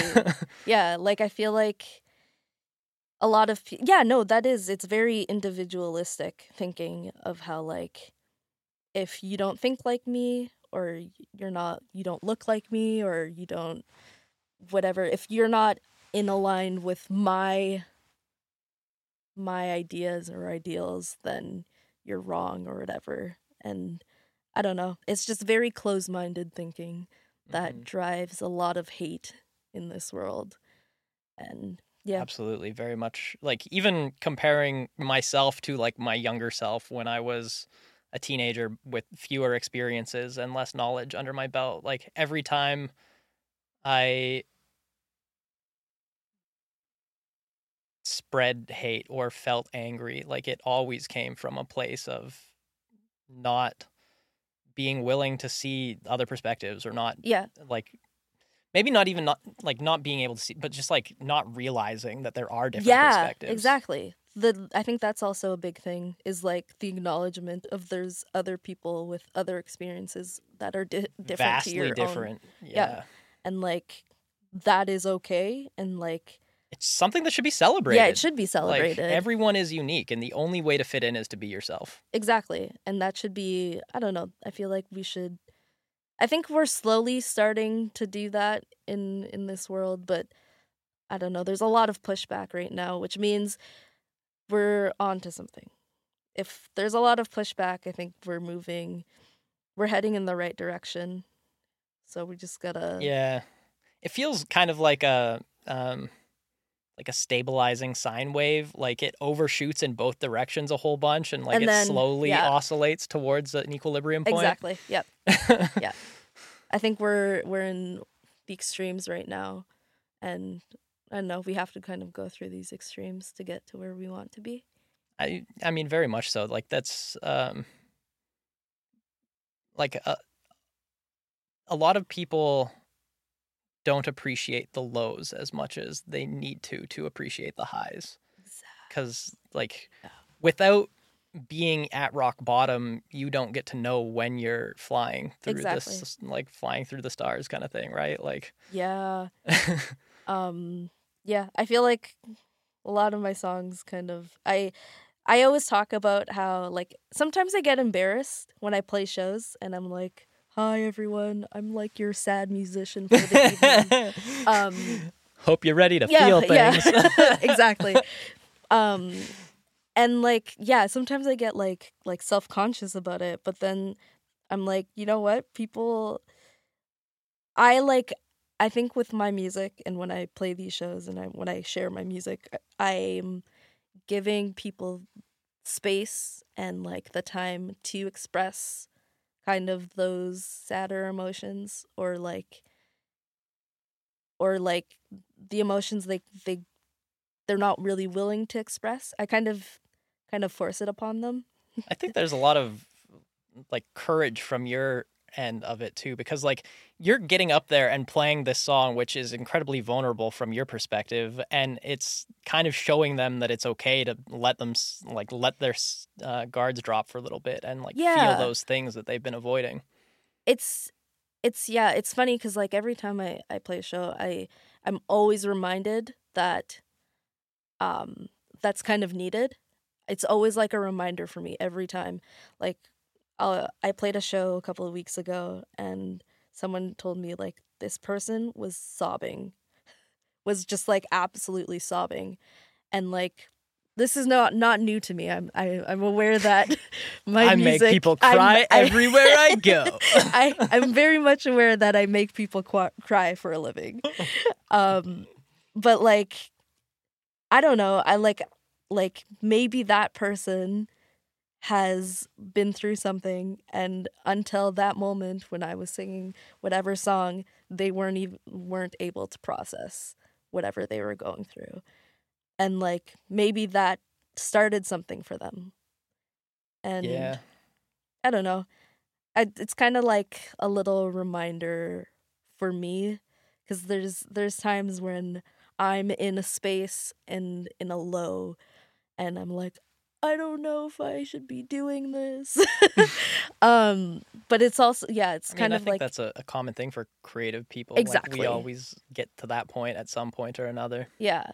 And like it's a nice reminder. Well, I don't know, it's funny because I keep saying it's nice when like people are crying, but but it is this reminder that you do need your lows. Your lows are valid as much as your highs. Mm-hmm. And like you can't have one without the other. Have you seen Inside Out?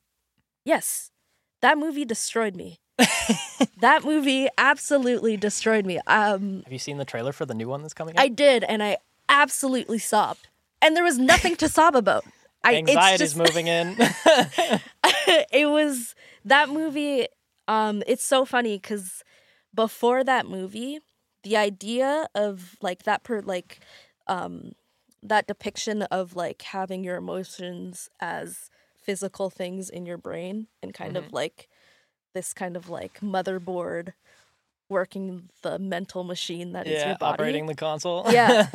It's so funny. Before that movie came out, I had always thought of my brain and my emotions and myself as that. I similarly kind of have too, honestly. Like the characters in my books are essentially what I've attributed to those different characters in my head. And it was just like really, I was like in the theater watching Inside Out, and I was just like, Pixar just took everything out of my brain and then put it on this screen. And then it was also like the sadness. And it was just like, wait, what's happening? And then she, like the main character played hockey, and I played hockey when I was a kid. And I was like, wait, what's going on here? Pixar, the algorithm's where too are the real. cameras? Yeah, where are the cameras? It's the Truman Show. It was very much, they really hit the nail on the head with that one. And I think it conveys a unique perspective of sadness / empathy that a lot of people I don't think consider as why sadness might exist. Yeah. Because it very much is how we connect with one another, and it's what bonds us together. Like something we were talking about in the studio last week, I think maybe. We had a production assistant on in the show, and like all of us have worked as production assistants, because when you start in the film industry, you pretty much have to start as a production assistant. And we were trading stories, and we realized that like all the stories that we trade almost affectionately are of like the worst experiences that we've had on set. And it's yeah, man, like we suffered together. We understand, right? But it's like there's definitely this like feeling of bonding and connectedness when you guys are having a good time together too. Yeah. But it's like something about it feels more powerful when you're connecting over something like those sad. lows. Yeah. I totally agree.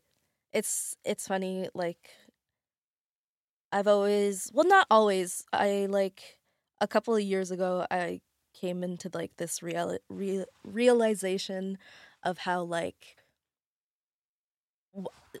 in society we always like strive towards happiness as a destination in life, and that makes no sense. It is such a flawed concept. It makes absolutely no sense to strive for this one singular emotion when I mean, I think it speaks to the fact that a lot of people also do the same for like a partner in life. Like Yeah. they build their entire being around trying to have a partner. yeah, And, exactly. like that's only going to end in a bad relationship. Yeah, that's a whole thing in itself, which I like. I don't know. I have my opinions Write another on that. album about. I could write an album about it if once I start writing. But yeah, just like this idea of striving for happiness and like happiness being a destination you get to, and how it just, that idea makes no sense. You like living life trying to chase happiness will get you like it'll leave you feeling so much sadder. There are literally dozens of movies about it, and almost every Hallmark Christmas movie has this plot. Oh my gosh, yeah, that's so true. I have not seen a Hallmark Christmas movie in a very long time, but once you've seen one, you've kind of seen them all. Pretty much, Yeah. yeah. There's actually, a couple days ago when we were recording, someone had mentioned that someone had worked on like 7 Hallmark Christmas movies in a year. It was all they had done that year as an actor. Oh, It was just like wow. 7 Hallmark Christmas movies. Are they from Vancouver? Yeah, I think Okay, it's a local actor, yeah. Because that's I Vancouver's mean, like it is the a lot of hub. our actors, Yeah. yeah. Like all But the it's just- Hallmark movies are filmed here. And like probably at least 4 of them were filmed in the summer, so those people Yeah, had to exactly. wear parkas in like 30-degree heat. They're out in Langley Yeah. in a parka. It's either Langley, Squamish, or Tsawwassen. Yeah, exactly. Yeah. Yeah. Yeah, that's funny.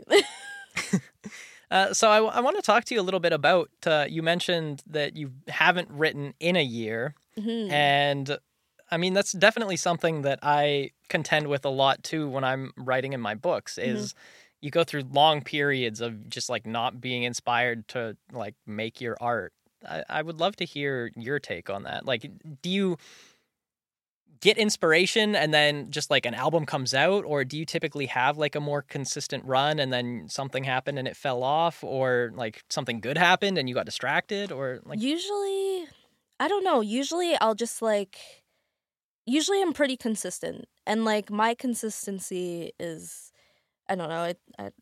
I don't know. Maybe other people write more or less than I do, but it's usually consistent. But like over this past year, and maybe it's because I've been working for this, like working towards this album and releasing the album. I mean, and, yeah, like, that is a big, like, and I've actually in a similar place with my current book. Like, instead of writing the sequel, I've gone back to another editing pass of the finished manuscript because I've started working with an editor. So there's like now actually like a time, like a timeline. yeah, some kind of timeline, and like now another person is involved. So like I Okay, feel yeah. accountable to continue working on it more. Right. Whereas like I would normally just like pick up the sequel and start writing into it, kind of thing. Ah, okay. Yeah, and like, I don't know. It's funny because like I will usually when I'm writing it, they just come out and like I always have like this fear of like, what if I've written my best song already? Like it always happens, or like right now I'm in this weird state where like I know it's not true, but it kind of feels, because it's been such a long time since I've written something, that I'm out of songs. Like I've reached the water hole is dry. Which I know factually, I know that that's not true, but it just feels like it because I haven't, Right. I don't have anything to show for it at the moment.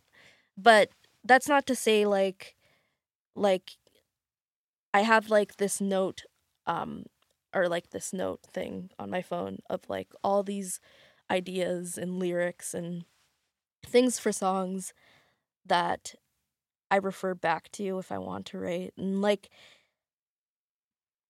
as of recently, I hadn't touched that for a very long time.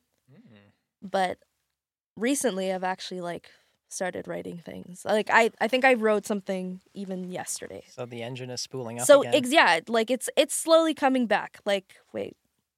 Oh, here. This happened. What day is it today? 16th? No, 14th? Is today the 14th? Okay, cool. I wrote something down today. Awesome. Yeah, no. And like the fact that I'm like even just those random ideas That are it's popping coming up. to your head again. Yeah, it's like, oh, confirmation. Okay, something's coming. And yeah, I don't know. It just gets so scared. Like every lull that I have, maybe it's the anxiety, but I always get that fear. Or maybe it's just being an artist, because like all artists. I mean, I think there is, yeah, definitely, like, what would you attribute it to? Like, is it of showing your work to other people, or is it like of, I don't know, like, I don't know where it comes from, but there is definitely something that nags at me in that area too. Interesting. Because like, do you show your work a lot, like to other people? Do you share it? I've had, I passed the first version of my book out to probably about 10 friends as alpha readers. 3 of them finished it all the way through. Mhm. Maybe like another 3 of them got partway through and then didn't finish it. But I don't know, the feedback from them was less useful than a feedback from an editor, just because like they're not used to giving feedback to an author kind of thing. Mhm, But mhm. like in some ways, I was not remotely scared at all, and I was like, yeah, no, like I wrote it, it's done. I like, even if I don't plan on publishing it, like I want to know what other people think of it so Mhm. I can like make it what I want it to be, kind of thing, right? Like I want to know if it delivers in the way that I intended it to deliver. Mhm. But then I think probably what it was that triggered it for me the most was that like so many of my friends were like, oh, cool, you wrote a book, I want to read it. Mhm. And then I passed it out to them. I had only asked, I think, 3 of them personally to give me feedback on it. And like a bunch of them just like asked for it, wanted to read it. But then none of them like finished it and gave it back to me, except for the ones that I had asked. Yeah. So that felt a little discouraging that like the other ones didn't, maybe. But like, the counter argument to that is that most of those people, like the 3 that I asked, were people that I know read a lot of books and like would finish it. Whereas like most of the other ones, they do read, but like not as proficient or not as prolifically, kind of thing.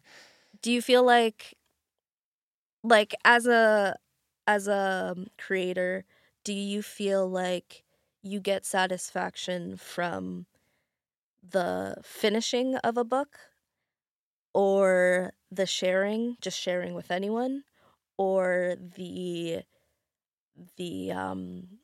like the response from people who have read your book? Honestly, my satisfaction came from writing it. Right? I couldn't care less what people thought of it after they read it, for the most part. I mean, like, I care in as much as, like I said, that like I want to make sure that it delivers in the way that I intended it to deliver, that the characters come off the way that I wanted them to. But yeah, I started writing it during quarantine, and it really was like the therapy that got me through quarantine, especially because I was going through a really bad, or like had just ended a very bad relationship 2 weeks before quarantine, and then got locked in this house with 5 people for like 6 months or whatever it was. And like we were fortunate to have enough space that we can kind of spread out and not be in each other's hair all the time. But also, one of my roommates, his girlfriend was here like every day. And like 4 people is enough to spread out in this house. Yeah. 5 is too many. And then it becomes difficult to not be in someone else's space. Yeah. And so I would just spend a lot of time like walking around Port Moody, and then I come back, lay on the hammock, and write on the deck. Oh, okay, cool. And it just like, it brought me peace. It brought me joy. It like, I learned tons of things from just like researching random things that I wanted to put into it, and learned tons of things about myself. Yeah. And every time I've done an editing pass to read it afterwards, I've learned something new about myself. That's really cool. I feel like that should be a goal in itself, right? I mean, like Absolutely. it's like, unintentional. It's not like the point of it, but it's definitely like if you want to learn about yourself, I think seeing what you create 100%. is Yes. like a very easy way to do that. That is excellent advice for everyone listening. Yeah, I think, yeah, like me writing these songs, I think I learned so much about myself, and it kind of helps that these songs in itself are already very introspective. So, but like, yeah, a lot of the things that I process emotionally, I don't necessarily like when I'm writing these songs, I'm not aware of what these songs are about. I feel that. I very much feel that. Like, I don't notice what a song is about until there has been like a good amount of time afterwards. Like even this album that I wrote, and like these songs all kind of came up, like these songs I wrote them separately. It wasn't like this cohesive thing. Right, it wasn't intended to be a themed album. Until I put all these songs together and then you were like, wait. Oh, there's a whole story arc, and like there's it all is connected to each other, and it just kind of happened that way after the fact.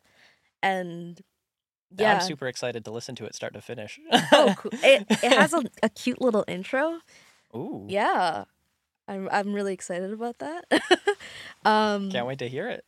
But yeah, it's funny how like, yeah, creating and just writing and creating music has taught me so much about myself, and it continues to teach me so much about myself, and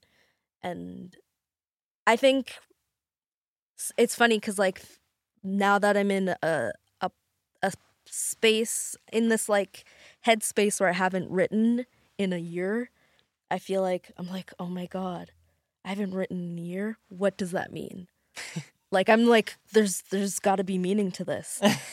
Like I'm trying, like, what if I'm not learning? Have I stunted my growth or something like that? That's kind of what it. Interesting perspective. Okay. Yeah, it kind of feels like that. I'm like, if I haven't written anything in a year, what have I been doing in this year that has stopped me from not writing? How do you feel about the answer you come up with? I haven't answered that yet. Okay. You're making me think about it, and like, I very much, like, thinking back on it, it feels like that pattern exists there where when I am doing stuff that I love, and like admittedly a lot of it is in the summer, and I feel supercharged by sunlight, absolutely, like a lot of people do. So I'll do way more stuff, and like inspiration for my books, it comes from like reading news articles, it comes from podcasts, from music, like everywhere kind of thing. And I notice I do less of those in the winter when I tend to write less, and I watch more shows, which is just like mindless, numbing entertainment kind of thing. Okay. And like this year I've been trying to not fall into those like old slump patterns as much, and I'm trying to do more of the things I do in the summer to see if it like changes the. I mean, if you want change, you got to try something new, right? Very true. Very true. That's advice that I need to take. That one was for myself. That's one of my favorite things is when you say something and you realize that it was advice that you were saying for yourself. Gosh. I do that all the time. I'm gonna rewatch this podcast and pick out all the things that I've said and be like, oh, this was notes for future Lila. Fantastic. We'll have at least one viewer. Yeah, exactly.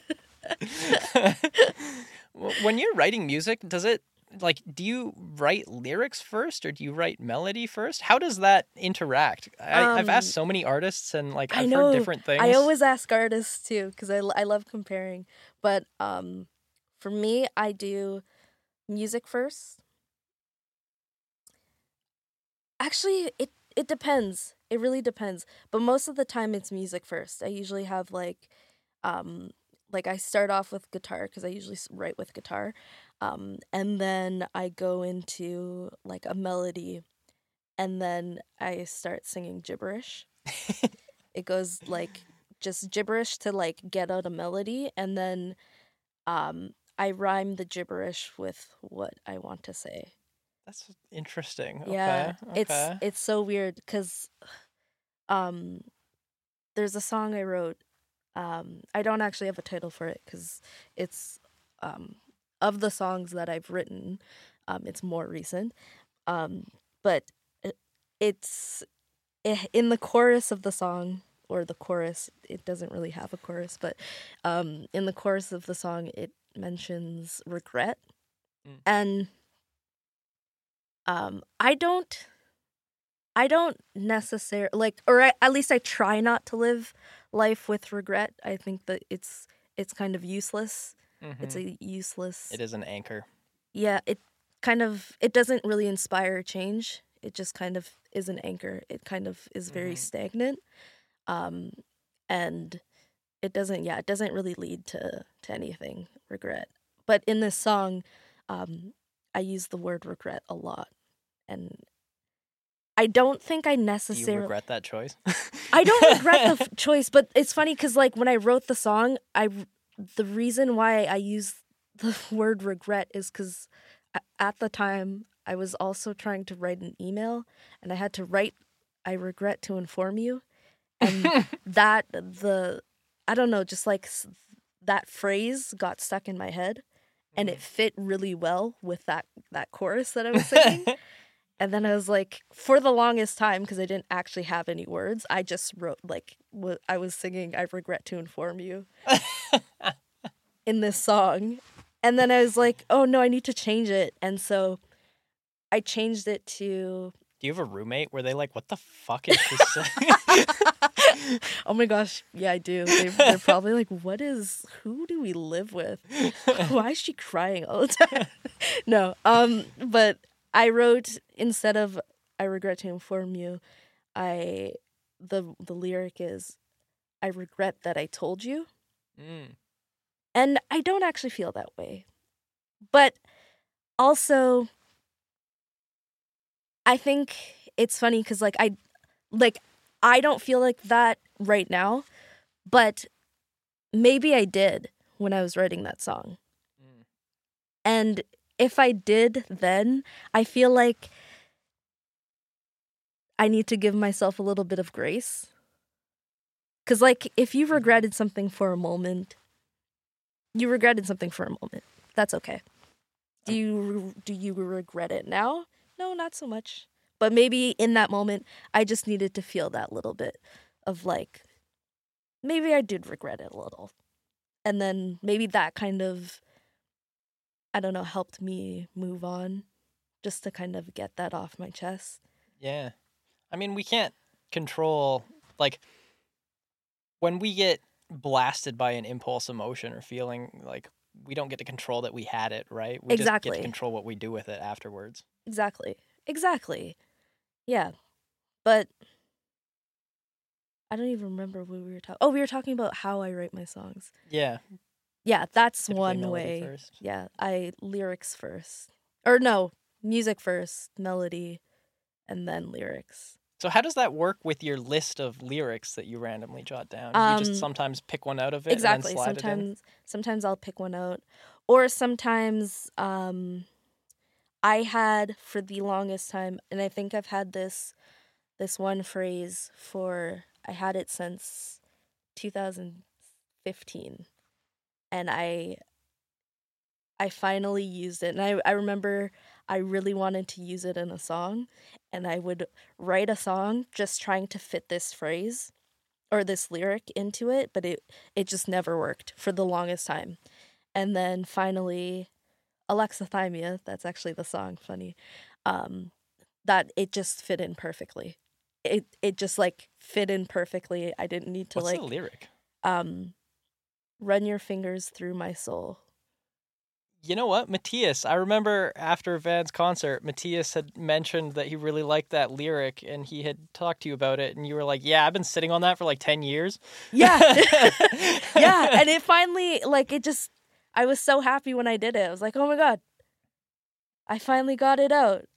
Maybe it just needed 10 years. And there's some evidence that this year of not writing doesn't matter in the grand scheme of things, because the notes you have on your phone could be songs 10 years from now. Exactly. That's so true. That's so true. I always, like, I see this podcast is actually for future me. It really is. It's just a reminder of that this year of lull is for a reason. And I don't know, I'll learn something from it. I don't think there's any artist that, like, puts out content year after year after That's so year true. repeatedly. Like, even if you do like a solid 5-year stretch where you have your type of content or art out like very regularly, at some point you need a break. You're gonna need a break, yeah. I just, like, I think as an artist, it feels like I think specifically as an independent artist that's not as well known as other bigger artists, I feel like having a lull is a detriment. Like, you're The not... come up does require a lot Exactly. of hustle. Exactly. It's like you're not doing enough work.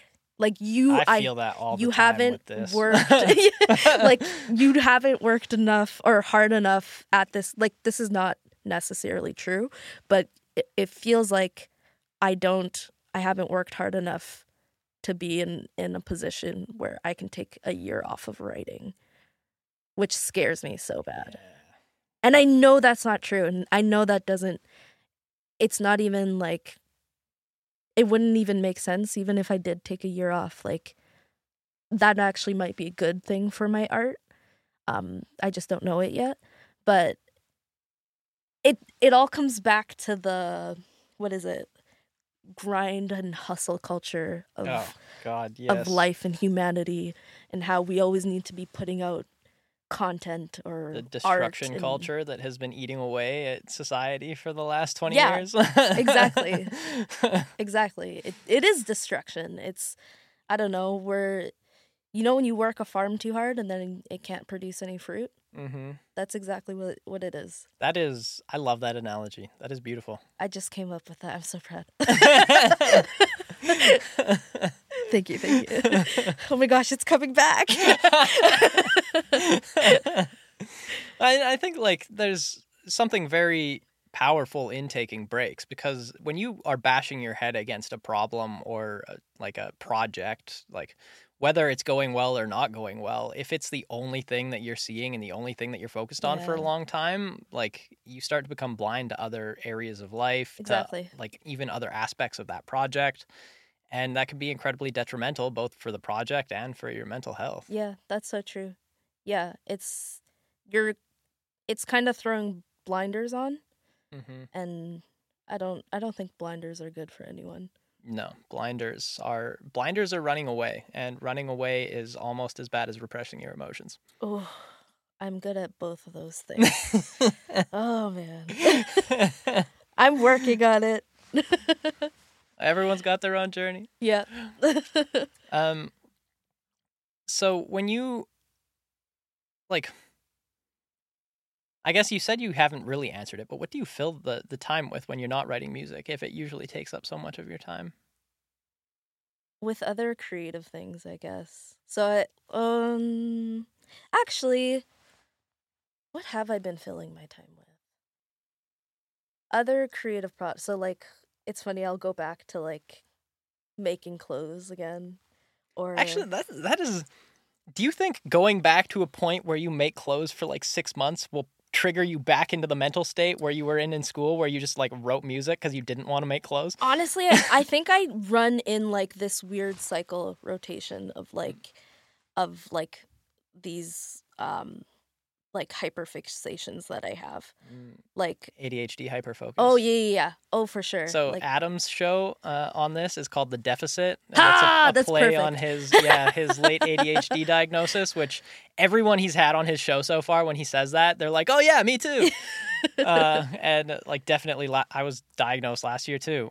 Pretty much every one of my friends was diagnosed like within 6 months of me getting diagnosed. That's so funny. Where was I going with that? I had a point when you had said that. Oh yeah, yes, hyper. Yeah, he's doing a segment of his show called Hyperfocus, where he'll go. He actually recorded one this past Monday where he went to a gym and did like a 3-hour session with the owner of the gym to like kind of advertise exactly the kind of routine that he. So essentially, you go to the gym and then they make you a personal routine for. Like it's a multifaceted routine and kind of MMA based, I think. But they also like work on a nutrition plan and stuff for you. Okay. And yeah, they just like put him through the ringer for 3 hours. And Oh, he wants to nice. do kind of like a sort of like a dirty jobs kind of deal. Okay. Where he goes to like different job sites or different projects and then just like he'll work with them or like do their thing for a few hours. Oh, that's cool. That's really cool. He originally wanted to call it Die Trying, and then he realized that Hyperfocus was a more apt name for his branding. That's really cool. But yes, yeah. cycles of hyperfocus. Yeah. And it's always like the same things. Like it's always been the same things throughout my entire life. It's like music, fashion, and then what's another thing that I do? Roller skate. Oh, cool. Yeah, roller skate. But that's more of my like summer. It's not even that it's my summer. I do that kind of year round. But Can you roller skate in Vancouver in the winter? yeah, I guess you can't really do that. Sounds... Well, there's places that you can actually go indoor? to. Yeah, there's places to skate indoor. But like in the summer, I'll be outside and doing that. But even then, like the activities like that I do and like these hobbies and hobbies, they're hobbies, but they're also my art. They kind of like, I don't know, they always rotate. And yeah, I feel that. Mine do too. That was actually something that caused me, like, kind of with the ADHD for a lot of my life, caused me some amount of strife because I would think, like, I would focus on something for a while and then jump to something else and not finish it and then be like, I never finish these things. Like, I loved it so much, but like I can never finish it. Yeah.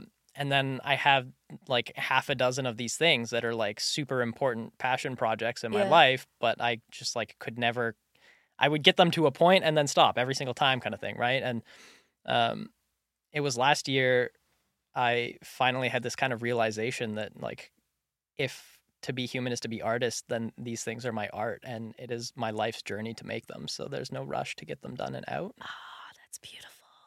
And like, after switching to that kind of thinking, it gave me a little more comfort in like, if I see this, instead of 6 individual projects, they are a single project that is my magnum opus, then it can take me my lifetime to produce it. And if I take my time and do it properly and slowly, then it will be perfect regardless of when I finish it. That's beautiful. That's a really good mindset to have. It puts so much less pressure on... So much less pressure. I don't like the way I said that. So much less... That's a weird sentence. So much less pressure? That's much... I don't know. Anyways. I really like the way that, like, perspective. Because, it just takes the pressure off of having to produce things in a certain time limit. And I'm not good with time limits. Oh, dude, I'm terrible.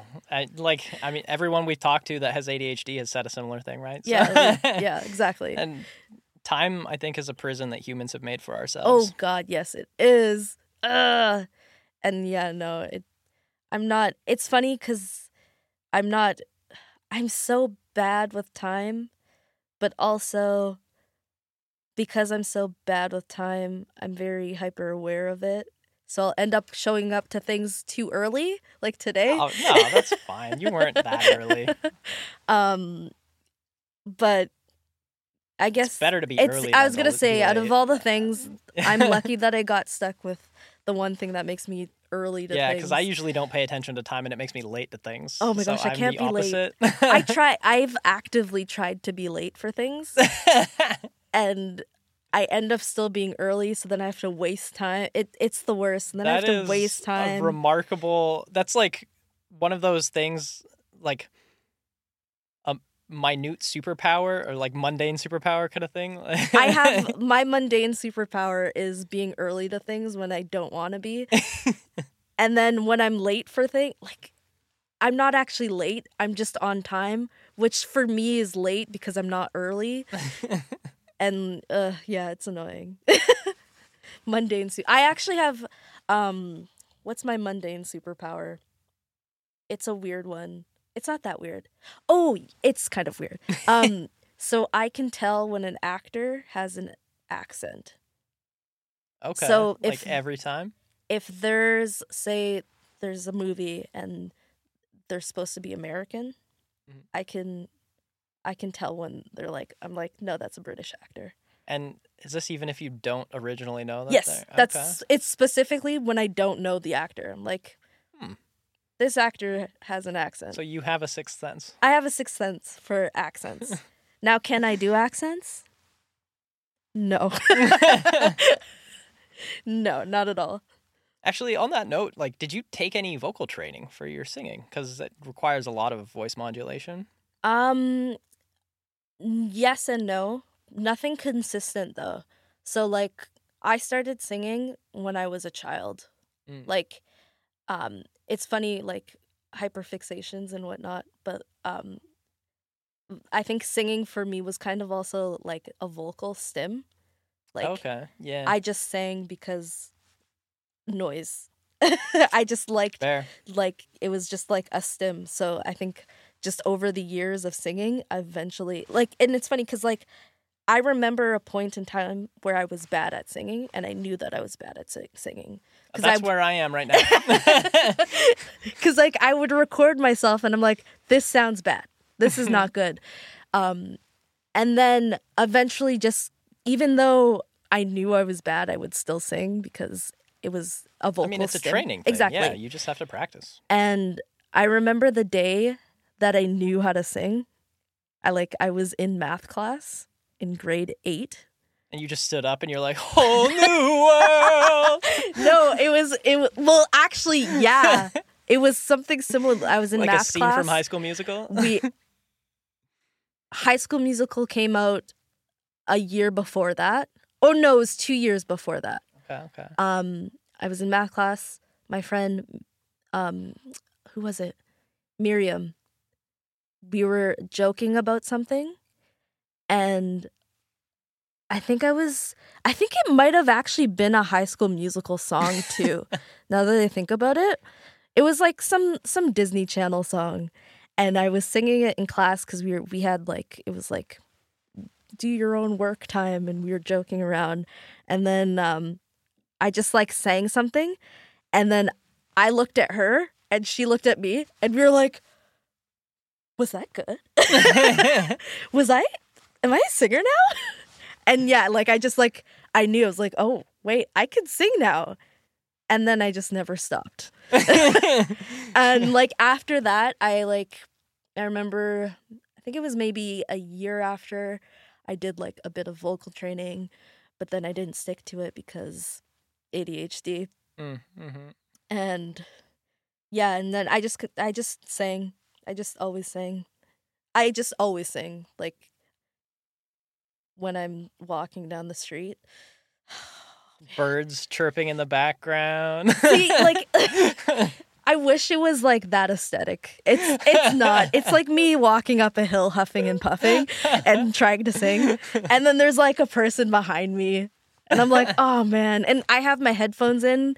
So like I'm like, I don't know there's a person, and then they walk past me and I'm like, oh great, this person just can hear me singing. Which I mean, that's fine, you got a great voice. Yeah, I was like, now that's I don't have the worst voice. No, she's fibbing. Her voice is beautiful. You'll hear it soon. Before we wrap up, I wanted to, like, kind of on this note, it's like the last thing I have in my head before we move on to the set, is related, which is why I wanted to touch on it. Because I remember you telling me that you kind of forced yourself to just do like every stand-up mic night that you could at some point, right? To practice. Could you, like, how did that, like, what was the motivation to do that? And like, what did you notice the result being positive or negative? How did that go for you? It's funny because so in I think it was either 2015 or 2016, I had like this backlog of these songs that I've written and nothing to do. Like I was like, I need to do something with this or nothing. This is also, I think a year after I had just dropped out of design school. So, and within that year of like, so I had the year of design school, dropped out, but also creating music within that year. And then a year after where I was just creating music and just trying to like figure out what I need, like what I wanted to do with my life and like, what am I going to do now that I dropped out of school? Like I need to do something. And so I was like, I actually need to start sharing my music. So I was like, also like, there's many ways you can share your music. Like I could have like done the whole YouTube route and share my songs online, but I don't know. I feel like I remember I've always been scared of sharing my music online because more scared than sharing it to a crowd of people staring at you. Yeah, my brain works weird. like Fair. All right. I feel like with online, the fact that because you're behind a wall, people's comments and whatnot, yeah, definitely, it's gonna be a little more brutal than what people would say to your face. Yeah, so, and a lot of the time for no real reason. Yeah, exactly. I think one of the first YouTube videos I ever posted, the one and only comment I got was to kill myself. I know! That was the first one. That is so mean and rude, and It's like, so... why do you even need to take the time to put that energy out in the world? I know. It's really weird. But like, I don't know, the internet, just having like the facelessness of it, I don't know, people really attach, like, they really like, I don't know, to bully people online that way. It's really weird. It is an unfortunate reality of the internet. And it's funny because like it happens so often, but also like the internet is there's just the big duality to it. But kind of like people. Exactly. Exactly. But I decided that I was gonna go to an open mic because this is now the second year that I've lived in Vancouver. I at this point haven't really kind of like explored the city myself, if that makes sense. Like I haven't really got out into the city. I don't think I've made many friends, if at all any, at this point. Vancouver is a hard place to make friends in. It was very, like, it's always hard in Vancouver to make friends, but I was like, okay, I'm just gonna go to this open mic and see what happens. So I go to this open mic with my god sister, and I didn't bring my guitar. I just went to this open mic to watch, just to like see what, like, feel the like, test the waters. The show? No, I did not, because I didn't play. Oh, okay. I didn't play. I just went there to watch, and I was like, I just kind of wanted to see, like, if I could do it, like if this is something that I could actually do. It's like, I think basically I was going to see if I was good enough to play an open mic. And so the week after that, I went back, and I went back alone, and then I played this open mic, and it was the first open mic I ever played. And this guy, after I played, it went well. It went really well. And this guy, his name's Jeff. I don't remember his last name, but Jeff, he was the first person. He's like, wow, you're really good. You need to play more. And I was like, oh, wow, thank you. And he's like, no, you're really good. You need to play more. I'm going to put you in touch with somebody else. Wow. Yeah. And so he puts me in touch with, I can't remember her name, but she ran this series called Indie Van City, where they do like pop-up open mic shows around different venues. Okay. And then he's like, you need to play at one of these. So then he put me in touch with her. And then from my first open mic, I played like, I think the month after I played like my first real show at Studio Bar on Granville or something like that, or Studio something. And everything just kind of snowballed from there. And then like, because like this was also just my first open mic and I hadn't performed much on stage, I like forced myself to go to open mics every week.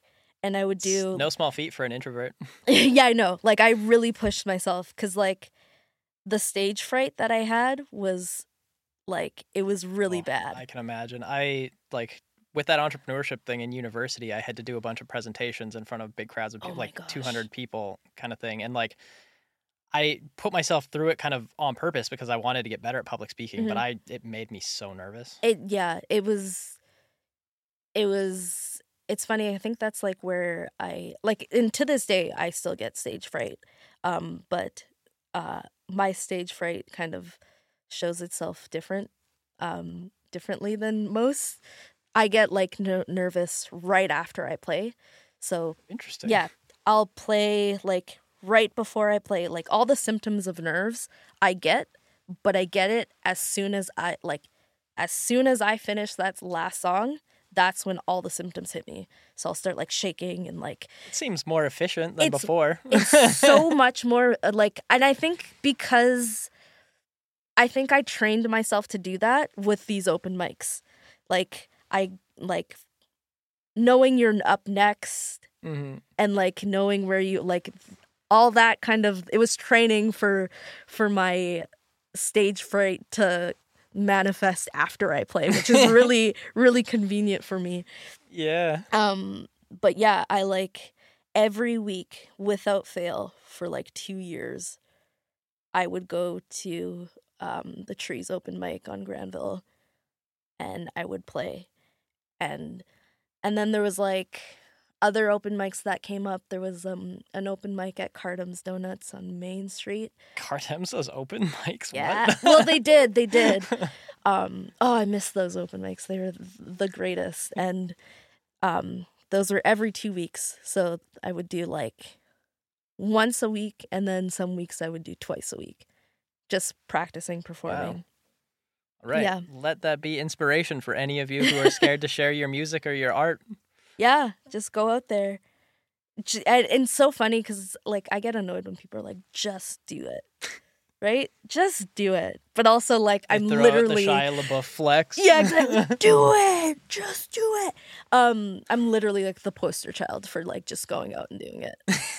And like I'm the biggest introvert. Hear that, Nike? You got a sponsor right here. Exactly. Yeah, and then I just went to open mics, played shows, and then yeah, now I make music. I play music all the time now. And you are soon going to be Nike's new poster child for musical. Nike, sponsor me. They're definitely going to get into music athletic wear. Oh my god, whatever that is. Yeah, whatever that is. I'll have to design it, I guess. Yeah, pants that allow Mick Jagger to do the splits on stage.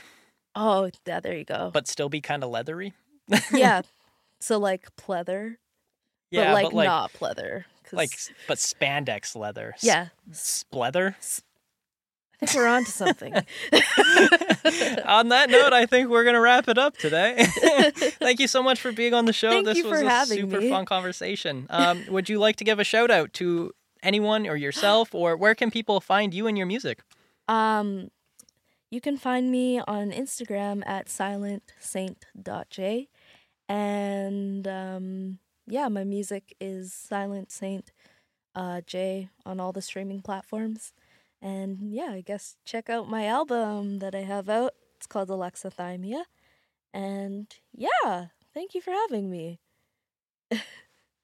And now we're going to get to hear some of her songs. Stay tuned.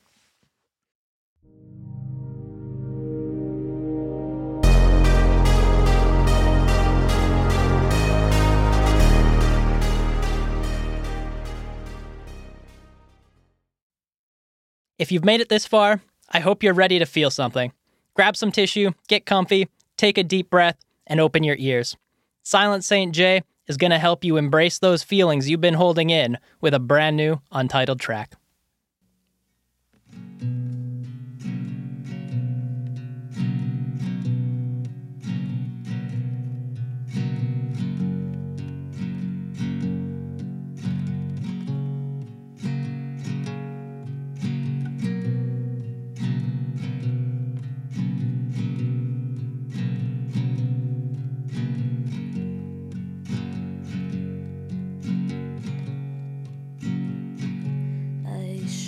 Pick up all my broken pieces and all the ones I've left behind. Maybe I'll pick apart all of the reasons, and I'll question all my ways. I can't get over burning bridges, not even with all the rivers I have cried. They always lead to empty riddles, filled with answers I can't find.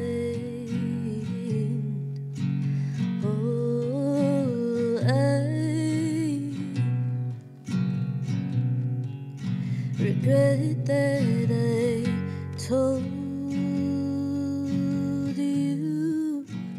Oh, I regret that I told you.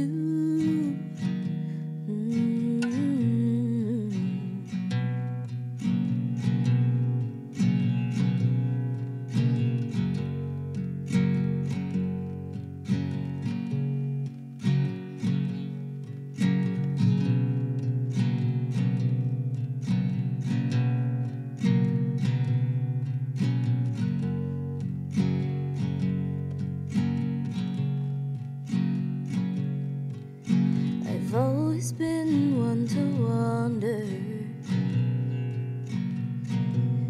but then I wonder why I always leave. I've been searching for a shoulder, a place to put my heart upon a sleeve. So I waited till I was older. I waited till I was wise enough to heed. But now my heart's a dying soldier, wounded from a war I wasn't meant to win. Ooh, I regret that I told you.